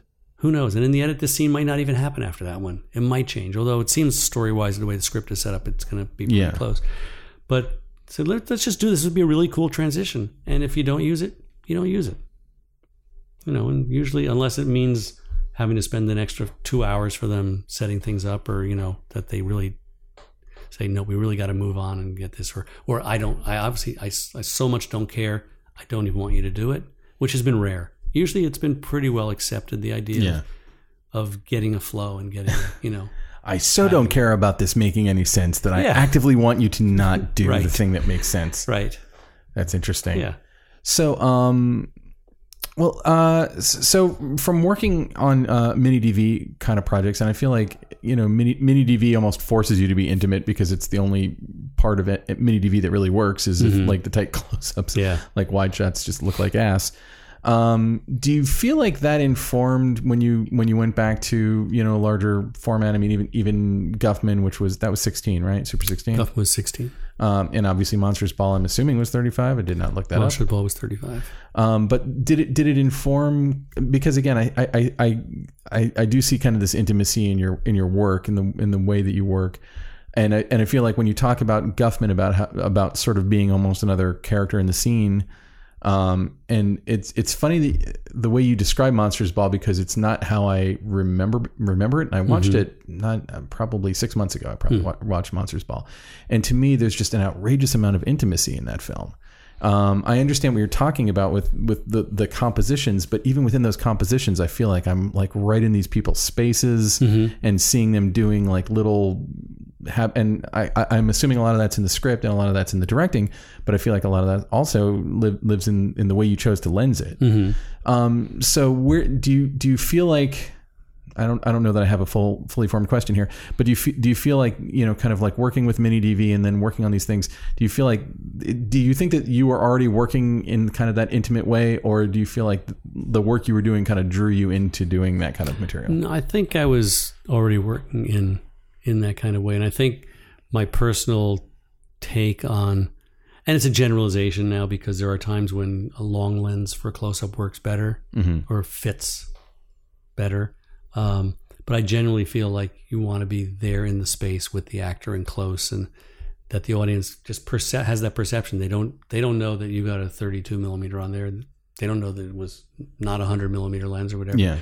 But there's something about what that particular lens does to the face and the space the closeness that you are with the actor at that So time. Is that a hypothetical, or is that like literally you like a 32 millimeter? I like a 32 for a close-up. Oh, nice. It's something, it's a more human vision, and it makes you feel like you are there in that person's face. And I just find it draws out the emotions from the actor. And the audience feels the emotions better than, a 300 millimeter lens across the room to punch out a single, or worse, shoot it on 8K and zoom in and find that single. It just it gives you a distance, which to me is an emotional distance. Do you think a part of it is also that if you're on a 32 millimeter lens getting a medium or a close up, that you're physically close to the actor and that they're actually kind of feeling it? I think they react to that space. You're there with them, and they need to, I think they appreciate, in general, they appreciate the fact that the camera is on them, and they can feel that it's right there, and they know that they're giving what they're giving, rather than just being spied on from a distance. Yeah. Interesting. And like when you're doing something like the Guffman movies, I mean, how do they even come up with a plan of coverage for that? Because it feels so, they do feel so spontaneous, all of them. Yeah, that is kind of different. It's like they don't rehearse really. We just get the space, and Chris says, "I'm probably going to move. Everybody, just give me that portion of the room, and then if we have to, we can turn around and do that portion of the room if you can't light it all." And you just go in and so this is what you guys start, blah, blah, blah, and just start with a 2-shot and find what happens. And, you go in and you with this guy, and then he's talking, and you push in a little closer to him, and then suddenly she starts talking, and so you have to come around and get her. And then after you get the, few takes of that master type of action, then you go in and you do coverage on specific little pieces. Now, had you ever done, like, aside from the news, like straight documentary shooting? Yeah, I did do straight documentary. Well, it was new. It was feature news. So it was documentary for TV news stations, for European news. And then I did go on and do pure documentary after that in Italy. I did a lot of documentary work, mostly ethnographic stuff, like traveling around indigenous peoples and different wonderful countries and amazing places. So, I mean, do you think that documentary aesthetic, I mean, like, you weren't necessarily known for documentaries. In fact, when Christopher Guest first hired you, you were probably better known for music videos and... In America, yeah, but he saw my resume, and he saw that I had a lot of documentary work in Italy. And I think that's one of the reasons that he hired me. Interesting. So also because I didn't talk very much. and because I didn't know anybody. I wasn't in the Hollywood game. And they would say something about, some TV show or something. I said, well, I don't know what is that? I think he liked the fact that I had no idea of pop culture in America at that time, because I'd only been here back from Rome like 3 years, I think, and I didn't watch TV, and I didn't know all these actors. Somebody could in fact, I went to his house at the beginning of Guffman. We were planning something. He said, "Come on over and I'll show you some stuff at the house." And so I got over there and I walked in, and there's a photograph on the wall of this man with a big hat sitting at a beach, no shirt on, from the back. And he said, "Oh, my wife took that picture." He says, "She's a good photographer." I go, "Oh yeah, she is. She is a really good photographer. Is she a professional? Is that what she does?" And he goes, No, she just." And I said, "Oh, cool." She says, "That's her dad." I go, "Nice, really cool." We walked around and did the whole thing, and then like 3 days later, I found out who he was married to, and then that was Tony Curtis, and blah blah blah. And it's like, and I think he liked the fact that I just didn't know any of that stuff and wasn't like, "Oh wow, can I meet or so and so." The schmoozing and all that stuff, because I see it still today. People say names of actors or things, and I'm like, "Who? What are they?" No, I've never seen them before. Whenever I've seen Christopher Guest interviewed or anything, he always seems completely allergic to that that culture. Yeah, he is. He is, totally. Do you think there's like an undercurrent, like in his work, in Guffman and Best in Show and Mighty Wind, there's sort of a satire of the very idea of show business, or of people getting wrapped in show business. Do you think that those are statements against that? I know it's not really a cinematography question. I think so. He doesn't like to play the game. Yeah. I know that. I mean, Jamie's a lot more sociable and social than he is. I don't think he attends too many events and those kind of things. And he's, he'd rather play guitar. And, but he's good at everything he does. No, he's definitely a genius and has kind of carved out like such a very specific niche in what he does. And I've done like about 100 TV commercials with him, and it was, that type of thing, the same kind of thing. Oh, cool. And I think I know some improv actors who were in a few of those then. An anomaly, maybe not, but you brought up Stay, and to me, Stay is like an outrageously stylized film. Whereas Monsters Ball, I think, is stylish in the way that you filmed it, but it takes place in kind of a very realistic world, and all the Christopher Guest stuff is fake documentary and genuinely like it has to feel like it's actually happening spontaneously. Stay is like kind of the polar opposite. How did you go about what drew you to that material, and how did you go about kind of coming up with that look? Well, getting drawn to the material was that Mark had this screenplay, and he said, "Let's do this. This is the next picture." And I said, "Great." And so I read it, and it was like, David Benioff had written it, and I really liked the story that he wrote. It was basically a take on Occurrence at Owl Creek Bridge or Jacob's Ladder. Yeah. That basic conceit.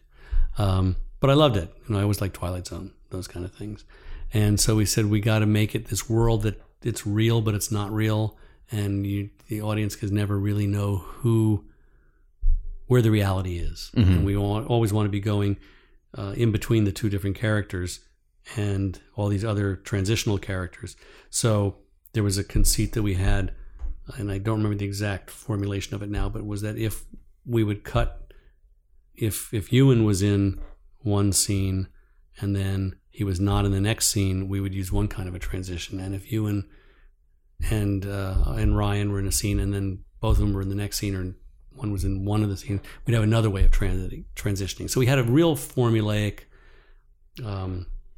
It was a definite structure to it, and the thing of repetitions of images and characters, and the twins and the triplets, and the way his apartment was designed. Kevin Thompson, who was a production designer, did an amazing job on put all these elements of other parts of the film, other parts of the story, were all made up into what their apartment was. Yeah. So you can look at it, the apartment, it never really existed in a way, because they didn't even know each other. Naomi and Ewan, they only meet on the bridge. Yeah. So there's all these things that to make this construct, you have to build a kind of a universe that doesn't exist, but it sort of feels like it could. And the audience isn't supposed to know that it doesn't until the end. And so it was for me, it was really a wonderful challenge in doing something that was very, very, forget the word you used, it was very stylized. Yeah. Very stylized in I thought, a very beautiful way. Totally. By Kevin. And I wanted to complement all of that and make it feel real but heightened reality. That everything was just a little bit more. I did stuff with colored filters. Yeah, there was a polarizing color filters. I really remember the stuff, like the colors looking kind of surreal. Is not sometimes, yeah. And most of it was done in camera. Oh, really? And then there was a lot of VFX stuff done, and Kevin Haug did the VFX designing on that and did some beautiful stuff. And then this guy Doc, who's no longer with us, did the final bit with that. He wrote this algorithm thing that does all this stuff. It looked like the fiber stuff moving around when they're on the bridge at the end when Ryan pulls the gun out and shoots himself in the mouth. That whole thing, all that warping and stuff that was going on, it was really, really incredible. The bridge was amazing. I mean, getting to shoot on the real Brooklyn Bridge for 5 nights, shut down. And then we did close-up stuff. They built a set with green screen to replicate part of the bridge. So we had a lot of control over everything. And those places like where Ryan and all the transitions, like where Ryan and Ewan are walking through that building, which is, the columns are almost as big as the entire inside of the building. And it's a real building, an AT&T building downtown New York. Yeah. I just went by it a few weeks ago when I was in New York. God, I thought I would have sworn that was a set. No, it was a real building and it had never been given permission before. But David Benioff's family are very connected and they got permission. They got us in there. Sweet. Yeah, it was really an amazing place. But doing that the way we blocked it was that they're walking through these columns and it almost feels like, they're swapping places and the columns are going into each other and then going through the door. The revolving door, which then goes into the aquarium, and then you're in there with this the manatees or whatever those fish were behind the glass, and then you go through that, and the fish swims, and it takes you out onto the outside of the painting studio that Ewan is in with Naomi, and it looks like it's an aquarium, and then the water just dissolves, kind of disappears, and then you're into the aquarium, into that room, and then it all goes from there, back to where Ryan is somewhere. So all of these things, it had to be structured. Yeah. It had to be understood before we went into it. So it was very well plotted out. So same process, you guys sitting here doing overheads for 8 weeks? Yep. And working with VFX and previs on making these transitions work.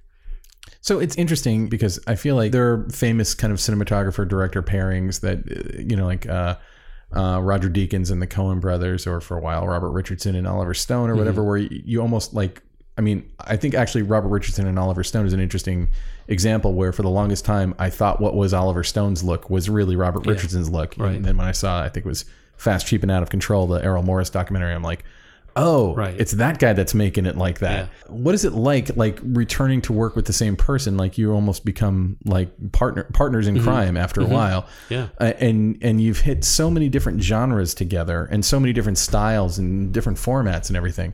And in a way, you already had a massive amount of experience, but was there a sense of it's almost like you've grown up together in features a little bit? Kind of, yeah. And when we first met, we really hit it off. I really liked him as a person and realized that we both had very similar tastes of style of what we like. He's a better dresser than I am, but as far as architecture and design and all of that. And so we always tried to blend, find a architectural medium that would be the right one for this film, or a look that would be the right one for that film. And never trying to look the same, because also the genres were very different. Almost every film had a different. Yeah, most directors don't get to do that. Right. And Mark really would jump around and specifically try to find something very different for each film. Yeah. And I really appreciated that because it kept me, I still have a style, I guess, but it doesn't feel like you can see the same thing in each film. So it just allowed me to really stretch, which is great. But we had a real shorthand and really, a really good way of working like that. And it was, everyone was a challenge, but we saw things pretty much, the same way. So I really only have one other question that I kind of wanted to talk about. If you can talk about anything you want to talk about, but it's just the fact that I've actually never spoken to someone who's shot a James Bond film before, and famously that franchise has been micromanaged by the same family, right, who handpicks every director, whatever, right, and they've actually done I think a pretty amazing job of refreshing it like every generation, and I would almost say that Daniel Craig is probably my favorite iteration of that. And they had just done that one film before you came on board. So when you're hopping onto something like that, how much are you able to make it your own? How much are the Broccoli's are they sitting on set like Zalman King was? No, not at all. No, they were completely supportive of, they saw the design ideas and the thoughts and the process, and Mark explained, tell him what he was thinking about doing. We didn't have much of a script to work with, so it was kind of like flying by the seat of your pants, writing as we were going along, because there was a skeleton of a script, and then there was a writer's strike, and so we were sort of off on our own. But no, they were extremely supportive of everything, and they looked at the dailies and they loved what they were seeing, so they were just continue doing what you're doing. And we described a kind of a style and a kind of a look that we wanted the thing to have, and it was we're sort of going for a retro Goldfinger, bring back that element of it, 60s architecture and color and design and stuff to it, but still keep it modern and fresh. Also, that film has the distinction of, I think, being maybe one of, certainly under 5, probably Ilya could tell me, possibly under 2 features that use the Dalsa 4K camera. And I know we don't talk too much tech, but I have Ilya worked for Dalsa when that was going on. And I remember the Dalsa because I was at Cinegear Expo one year, and I said, like, can you handhold that? And it was before Ilya was there, and the guy was like, sure thing. And he put it on my shoulder, and I thought like half my body was going to cleave off. But you might be one of the first people ever to incorporate 4K, because the camera didn't last that long. Well, I think it was like you and Alice in Wonderland, the Tim Burton one, I think used it for something as well. Yeah. How do I remember this crap? That choice was engineered by David Stump and Kevin Haug, the visual effects, who we realized what we had to do, or they realized what we had to do the. We had long chats about how are we going to do this skydiving sequence. And to be clear, also, it was only for one sequence. The skydiving sequence. They didn't want. None of us wanted it to look like the Bucket List, whereas Robin Williams and whoever are flying down in this thing, and it's just like this face painted on somebody. Skydiving just looked ridiculous. So, and there weren't the possibility of a lot of the smaller cameras that are out there right now to be able to do some of the stuff that we could do, or attach a body camera would be also dangerous to somebody skydiving. So we found in England this giant skydiving rehearsal, I guess you'd call it. It's a big giant tube with 140 mile an hour wind going up with a fan below it, and you can have 4 or 6 people in there practicing skydiving, and they just be hovering in space, floating around with the wind.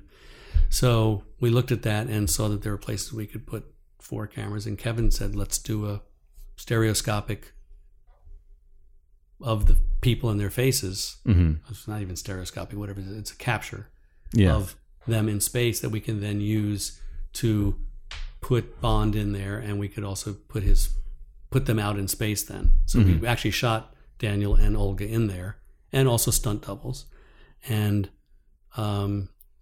shot them floating like that, and then they were able to change around it. So we needed to have the highest resolution cameras possible, and at that time it was the Dalsa.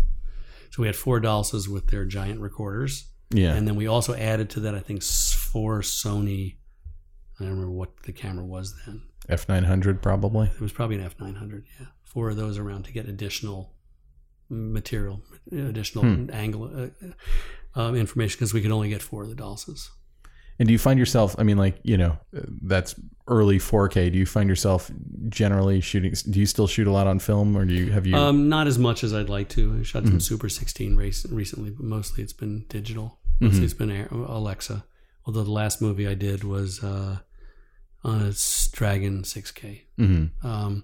But that being said, with the Dalsa in that wind tunnel, we also did some stuff where George Richmond, who was the A camera operator, got in there and had a 235 and was shooting some close-up stuff of them on film to intercut with it all.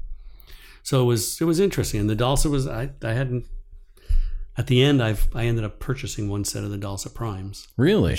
Which I have, and they're beautiful lenses. You still have them? Yeah, they're made by Leica. The glass is Leica, and then are they just PL mounts or something? Or they're PL mount. Oh, okay. Dan Sasaki rehoused them and rebuilt them. Yeah, I still have those. They're beautiful lenses. In fact, my neighbor over there, Rama Mosley, she's a commercial director. And she's done a feature and she's planning another one. She was using them this last week on some commercials. Oh, wow. So you're in that neighborhood where like your across the street neighbor like comes over and says, "Can I borrow a cup of PL mount lenses?" Right, exactly. Yeah, and directly across the street, the house that's being rebuilt is Steve Matzinger, who's a camera operator, and his wife Mary Funston, who's at First AC. Oh wow. Yeah, we also used on Quantum. We also used the D20 for the paleo scenes, because when we shot the paleo, we went there. They do 2 paleos every year. One's in July and one's in August. And we went in July to see it, to plan on where we put our camera positions and everything. And then we went back in August and set up 7-10 cameras around for the race. But we had 4 D20s set up in specific places to capture the background, to get all the crowds and the people. So I think I read about that in American Cinematographer. They could put them back in, because then when we went back and shot the action in the square, where he comes up through the water sewage pipe and runs across, and then people are shot in the middle of the thing, and he runs across and goes up to the tower. That we couldn't do during the real paleo. Yeah. And we couldn't get that many extras. So that was all, put in visual effects. I remember reading about that in American Cinematographer, actually. And like at the time, it was sort of like, ooh, they're using digital in interesting ways. And now it's like, yawn, they're using digital because everything's digital. No, now it's, ooh, they're using film in interesting ways. Well, cool, man. Well, thank you so much for coming on board. I really appreciate it. And hopefully we'll get some people to follow your Instagram feeds. I hope so. And I do have a website, but it's mostly my reel. It's just what is it? www.robertoschaefer.com. Excellent. Well, thank you so much. Thank you. That was Roberto Schaefer. Thank you so much, Roberto, for letting us invade your guest house and record this. It turned out great. I hope you really like it as well. And before we go any further, we wanted to once again talk about our awesome, amazing sponsor, Carl Zeiss. Carl Zeiss. I mean, could there be a better sponsor for the Cinematography Podcast? It's going to be really tough. Carl Zeiss has these incredible new lenses called the Milvus line of lenses. This is an update to their old series of lenses, and I recently did an event in Silicon Valley for a production company up there in a studio space called Mac House Productions, and it was co-sponsored by Red. Red was there, and we're now Red dealers, so we sell the Red cameras, and one of the cameras they have there is this new Red Raven. It's a very small, compact camera, and there is almost no lens combination possibly more perfect for sort of like the Red Raven than these new Zeiss Milvus lenses. And we got to pass a camera around and shoot. I mean, it was like something. What makes the Milvus lenses unique? Well, they're all mechanical design, and they're incredibly high quality, and they're relatively low cost. And if the Red Raven camera only comes in an EF mount, and so these are EF mount lenses or Nikon mount lenses, but you can put them on the camera, and they have these awesome new focus rings that are mechanical, that don't require any sort of special tools or attachments. You twist them and they lock onto the lens. What? Yes. And so you get this, really fantastic focus throw and just outstanding build quality. And these are an update from their previous line of lenses, and just the build quality and everything about it is fantastic. But I have to tell you about this Silicon Valley party that was going on at Mac House.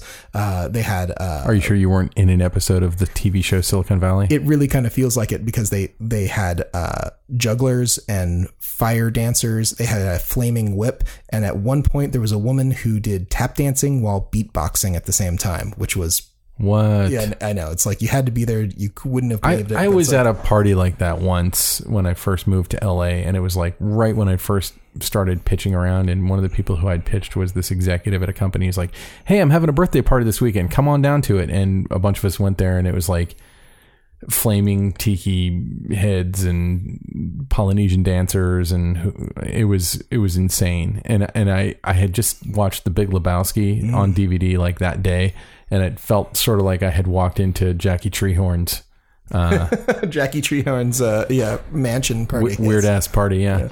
There is something sort of surreal about Silicon Valley like that too. And this wasn't necessarily like a Silicon Valley .com company that was doing it, but I could totally see all the performers doing like the Hooli party. Yeah. Wow. Anyway, I would just corner Guilfoyle and ask him questions all night. Can you anyone listening to this right now can tell that we're both giant like Silicon Valley nerds. So, but what a fantastic show. And I think this weekend is the finale. Oh, son of a bitch. Sorry for breaking that to you. Anyway, let's move on and talk about the war story. So the war story, I think that there could be no better segue from Roberto Schaefer to our next guest, which is Charles Papert, because they both started out as Steadicam operators. That's right. Charles, fantastic Steadicam operator. You've seen his work. I mean, like if you've watched television or saw the movie Office Space, you've seen Charles's work. He was an amazing Steadicam operator, and I actually think that he's got some interesting stories to talk about in terms of when he decided to quit being a Steadicam operator and become a DP and got rid of his rig. Like, he's got some amazing stories. But Charles is a phenomenal DP. I don't know what he's best known for, but he shot every episode of Key and Peele. I'd say that's probably what he's best known for, although he did Crazy Ex-Girlfriend as well. And first season. And many other things. Actually, I got to interview Key and Peele about Charles a while ago, and they called him like the third, he and the director, Peter Atencio, they called him like the unsung like third member of Key and Peele. So here's Charles Papert's war story. And now, war stories. Somewhere around 2011, I was asked by Ben Garant and Thomas Lennon to shoot a pilot for them for the FX channel. Those are the guys who are the creators of Reno 911. And their new show was going to be something like Reno in space. It was going to be set on a spaceship, and it was the hapless crew, somewhat similar to Reno. Their idea for where we would shoot this spaceship rather than build it, because we were on a very limited budget, was to go to a Russian sub that's moored down by the Queen Mary in Long Beach. An actual working sub at one time. When we first walked down there, it was so incredibly claustrophobic that I started to have a panic attack because there was nowhere to get to. But we had to figure out a way, and I thought this would be a perfect one for. As we walked through it, I could not imagine how we were actually going to shoot in this tin can.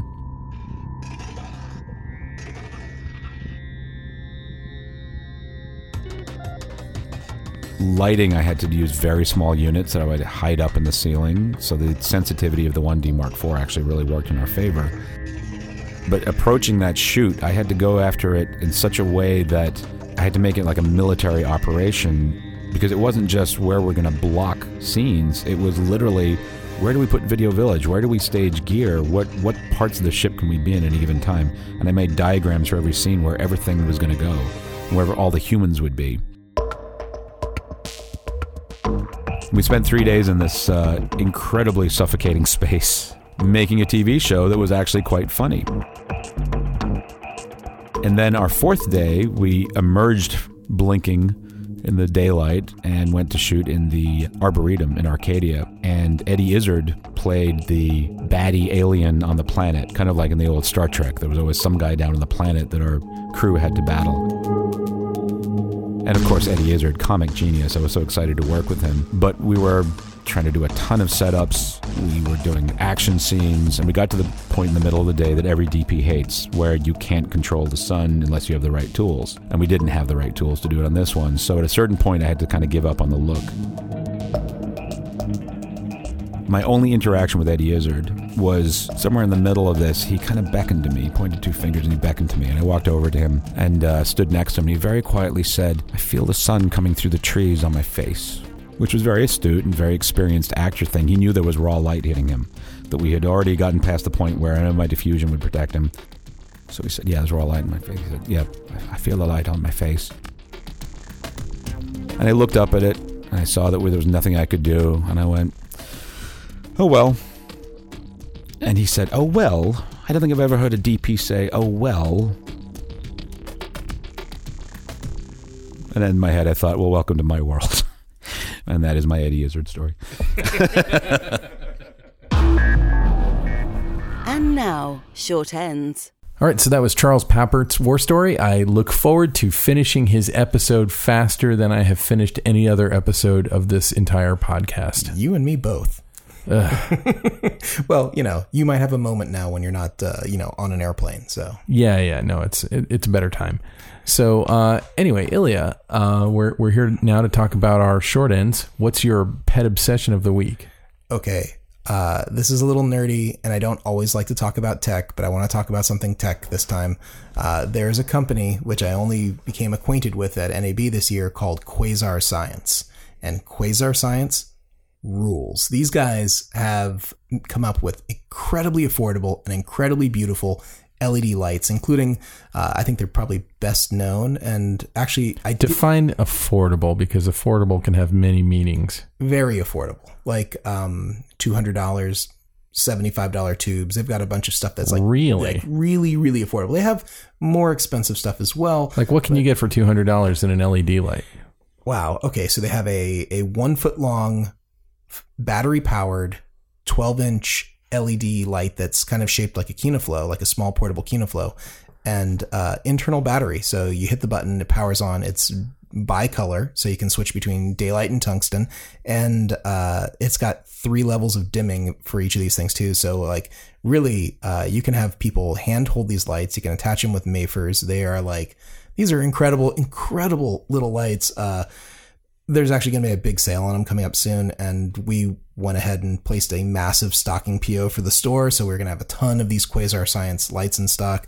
I'll have to come over and check them out. I love them. They're really impressive. They've worked out a deal with Kinoflow, so like if you buy these kits, you're actually getting genuine Kinoflow like barn doors and stuff, but with their tubes inside. I'm surprised that Kinoflow would do such a thing. But wait, are they LEDs or are they LEDs? But they're LEDs inside of like a fluorescent tube. Really? Yes. So it looks like a tube, but it's actually LEDs. You drop it, it doesn't shatter. And they're really high output, very high output, extremely high quality.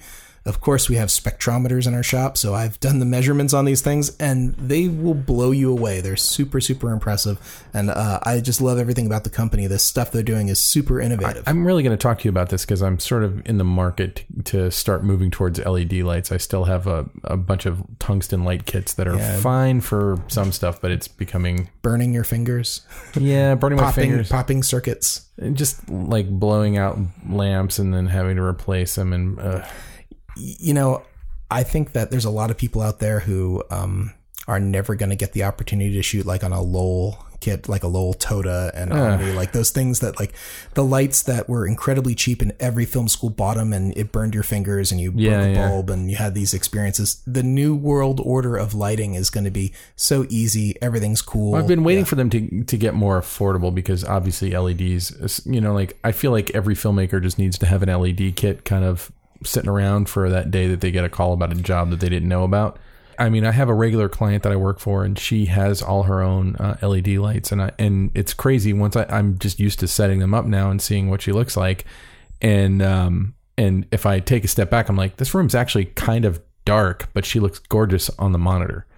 And which is what she wants because she has to read off of a teleprompter. She doesn't want a big light blaring in her face. But I like, as far as my own stuff, like, I don't know, 2001, I bought a bunch of like redheads and stuff off of eBay and I still use them. They're still fine. They work great. They're just hot as fuck. They're hot as fuck. If you're doing like product shots or anything with like ice cream or things that work. No. I mean, it's like if you try to do something like that, hot lights are the bane of your existence. They're just terrible. Well, also, like, they're all open faced. They're not Fresnels, so you can't really control them that well. And, you know, like a good ARRI kit was always just a little too expensive for me to run out and buy it.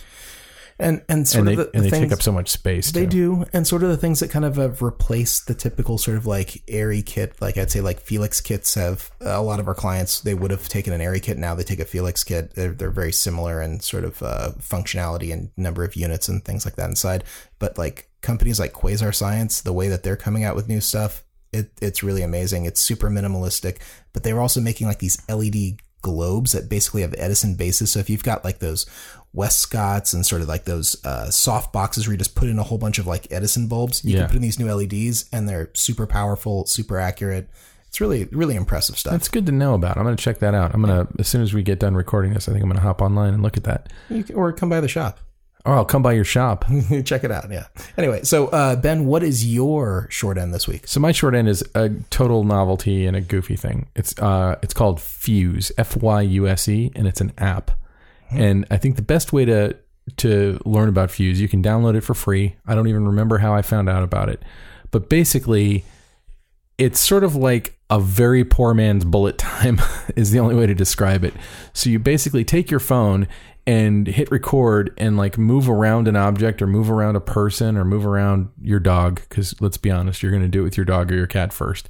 And then you tell it to convert it, and what it does is it basically maps the 3D geometry of it. So it has some like titling tools and stuff like that literally live in 3D space.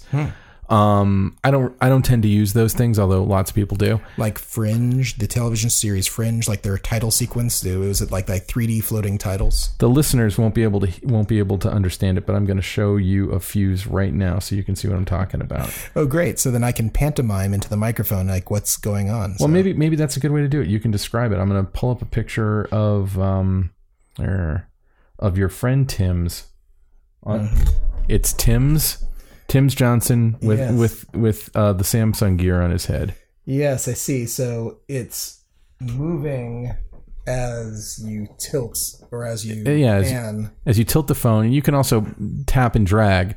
But it's a really weird way. What's cool about it actually is that it's sort of, because we're so used to looking at things on our cell phones now and looking at pictures. It's kind of poor man's bullet time. That's a great way to describe it. We're so used to looking at pictures on our cell phone and looking at the world through our cell phone. So this is sort of there's entire pages of people who've done travel stuff. So you can look through panoramas of Iceland or whatever and see places that you've never been, and you can sort of experience it. It's not quite virtual reality, but you're kind of in control of panning it. Now, the truth is, it's really a QuickTime file that you're panning through, or that you're zooming back and forth through just by tilting your phone back and forth. That's the truth. But it's a cool gimmick. It's a fun gimmick, and it hasn't worn off on me yet. I took it to a wedding, and I took a bunch of fuses at the wedding, and and also I took it with me to Tribeca and shot a bunch of fuses at Tribeca, and I think it's actually a fun way to kind of experience, what it was like to have been in a place. Does it give you full resolution of your phone when you're trying this? So like if you've got UHD on your phone, are you getting UHD fuses? Are they like high res and you could export them and do a little thing? Or? I don't know. I don't know if there's any way to do that at the moment. I'm showing Ilya a subway platform from New York City. Uh-huh. Kind of fun. Yeah, it's a neat, weird little app, and I think everyone. And you don't have to just tilt it; you can actually just rotate too your whole body. You can. It kind of gives you the sensation of panning through something. That's cool. I like that. So, I was probably totally off mic there, and you couldn't hear any of that. No, I heard it, but you were very sincere. So you were captured in the moment, just like Fuse captures your photographic subject in the moment. So, so everybody go on Fuse, download it for free, add me as a friend. It's social app as well. It's a platform? I think they want to be like Instagram, and maybe it's Instagram with these little maybe they'll get there and maybe they won't. I don't really know. You're doing your part to help them get there. I just think it's a cool idea, and I think someone, because I did have the thought of like, wow, because you can actually you can bring it out because you can export it as a GIF. Cool. I like that. So, because I can text them to you. That would be great. Then you could also like do something clever and stick it on Facebook and have like a little. Well, and also it has like a little applet that runs inside of Twitter and Facebook, and I also believe Instagram. All right, you convinced me. I'm downloading it. Yeah, I've finally worn you down, and you're going to spend no money on this app. I'd never heard of it before this moment. So yeah, I don't even know where I found out about it, but everybody I showed to is like, oh, that's kind of cool, and then 1 out of 20 of them downloads it and adds me as their friend. I'm totally going to do it. And then you can be my friend. All right. I'm already your friend, Ilya, and you know that. Aww. So anyway, that's all we got for today for the Cinematography Podcast. Where can people find out more about you, Ben? Well, I'd say the best place to find out all about me is my website, benrockonline.com, or you can follow me on Twitter at Neptune Salad. I've also been going to a great effort to use my Instagram more, and that's just Benjamin_Rock because some dickhole already had Neptune Salad. I'm sorry that I don't mean to laugh at your pain, but who would have thought another Neptune Salad out there was somebody's pissed off at me for hoarding it on Facebook and Twitter and everywhere else. I'm sure they are. So where can people find you? You can find me over at Hot Rod Cameras, and our website is hotrodcameras.com. Also want to mention, of course, the home of the Cinematography Podcast is now at camnoir.com. We are slowly building that up with all kinds of new and interesting stuff. Hopefully we'll have some more stuff up there soon, but in the meantime, if If you go to Cam Noir and click on podcast, you can find all the various podcast episodes that we've done, including the backlight rants and the backlight tour, sort of the travel and leisure section of the show. I need to do a backlight rant. You should. You really should do a backlight rant. I have so many. I'm an angry little man, and people don't realize You're not that little. That's true. I'm almost 6'2". But I'm little in my heart, and it's a congenital disorder, and but I just have so many things that I'm filled with rage about in the world, and it would be fun to try it in podcast form. There's a Game of Thrones joke in there somewhere, but I'll just let that hang out. Battle of the Bastards, Red Wedding. I was thinking of like some sort of Lannister, I don't know. But I'm going into some sort of like level of geekdom that no listener wants to hear right now. We just lost 5,000 listeners. 5,000 people just said subscribe to the Cinematography Podcast. Screw this. Fuck those dorks. One of the cinematographers of Game of Thrones, though, Hot Rod Cameras client. You don't say. Yeah. Which one? Robert McLaughlin. Way to go, Robert McLaughlin. Maybe he'll buy some Zeiss lenses from you now. All right, cool. Well, so that wraps us up for this week. Look forward to our Charles Pappert episode ASAP. And please subscribe and like. Please go and like. Also, go to www.musicbykays.com. Kays Alatracci does all of our music, and you should hire him and pay him lots of money. And also, we'd like feedback. If you like the show, don't like the show, or have comments about the show, know someone who you think should be on the show, or you want to give us some feedback, we'd like that. So know somebody who you think we should interview, who you could hook us up with, or you want to tell us that you hate the war story, or you think we talk to each other too long. We'll hear anything you have to say. Yeah, absolutely. But we do reserve the right to make fun of you later on the podcast, but by name. We're going to drive to your house. Yeah. I'm leaving that out. Anyway. Thank you very much. Don't leave that out. Okay, bye. Bye.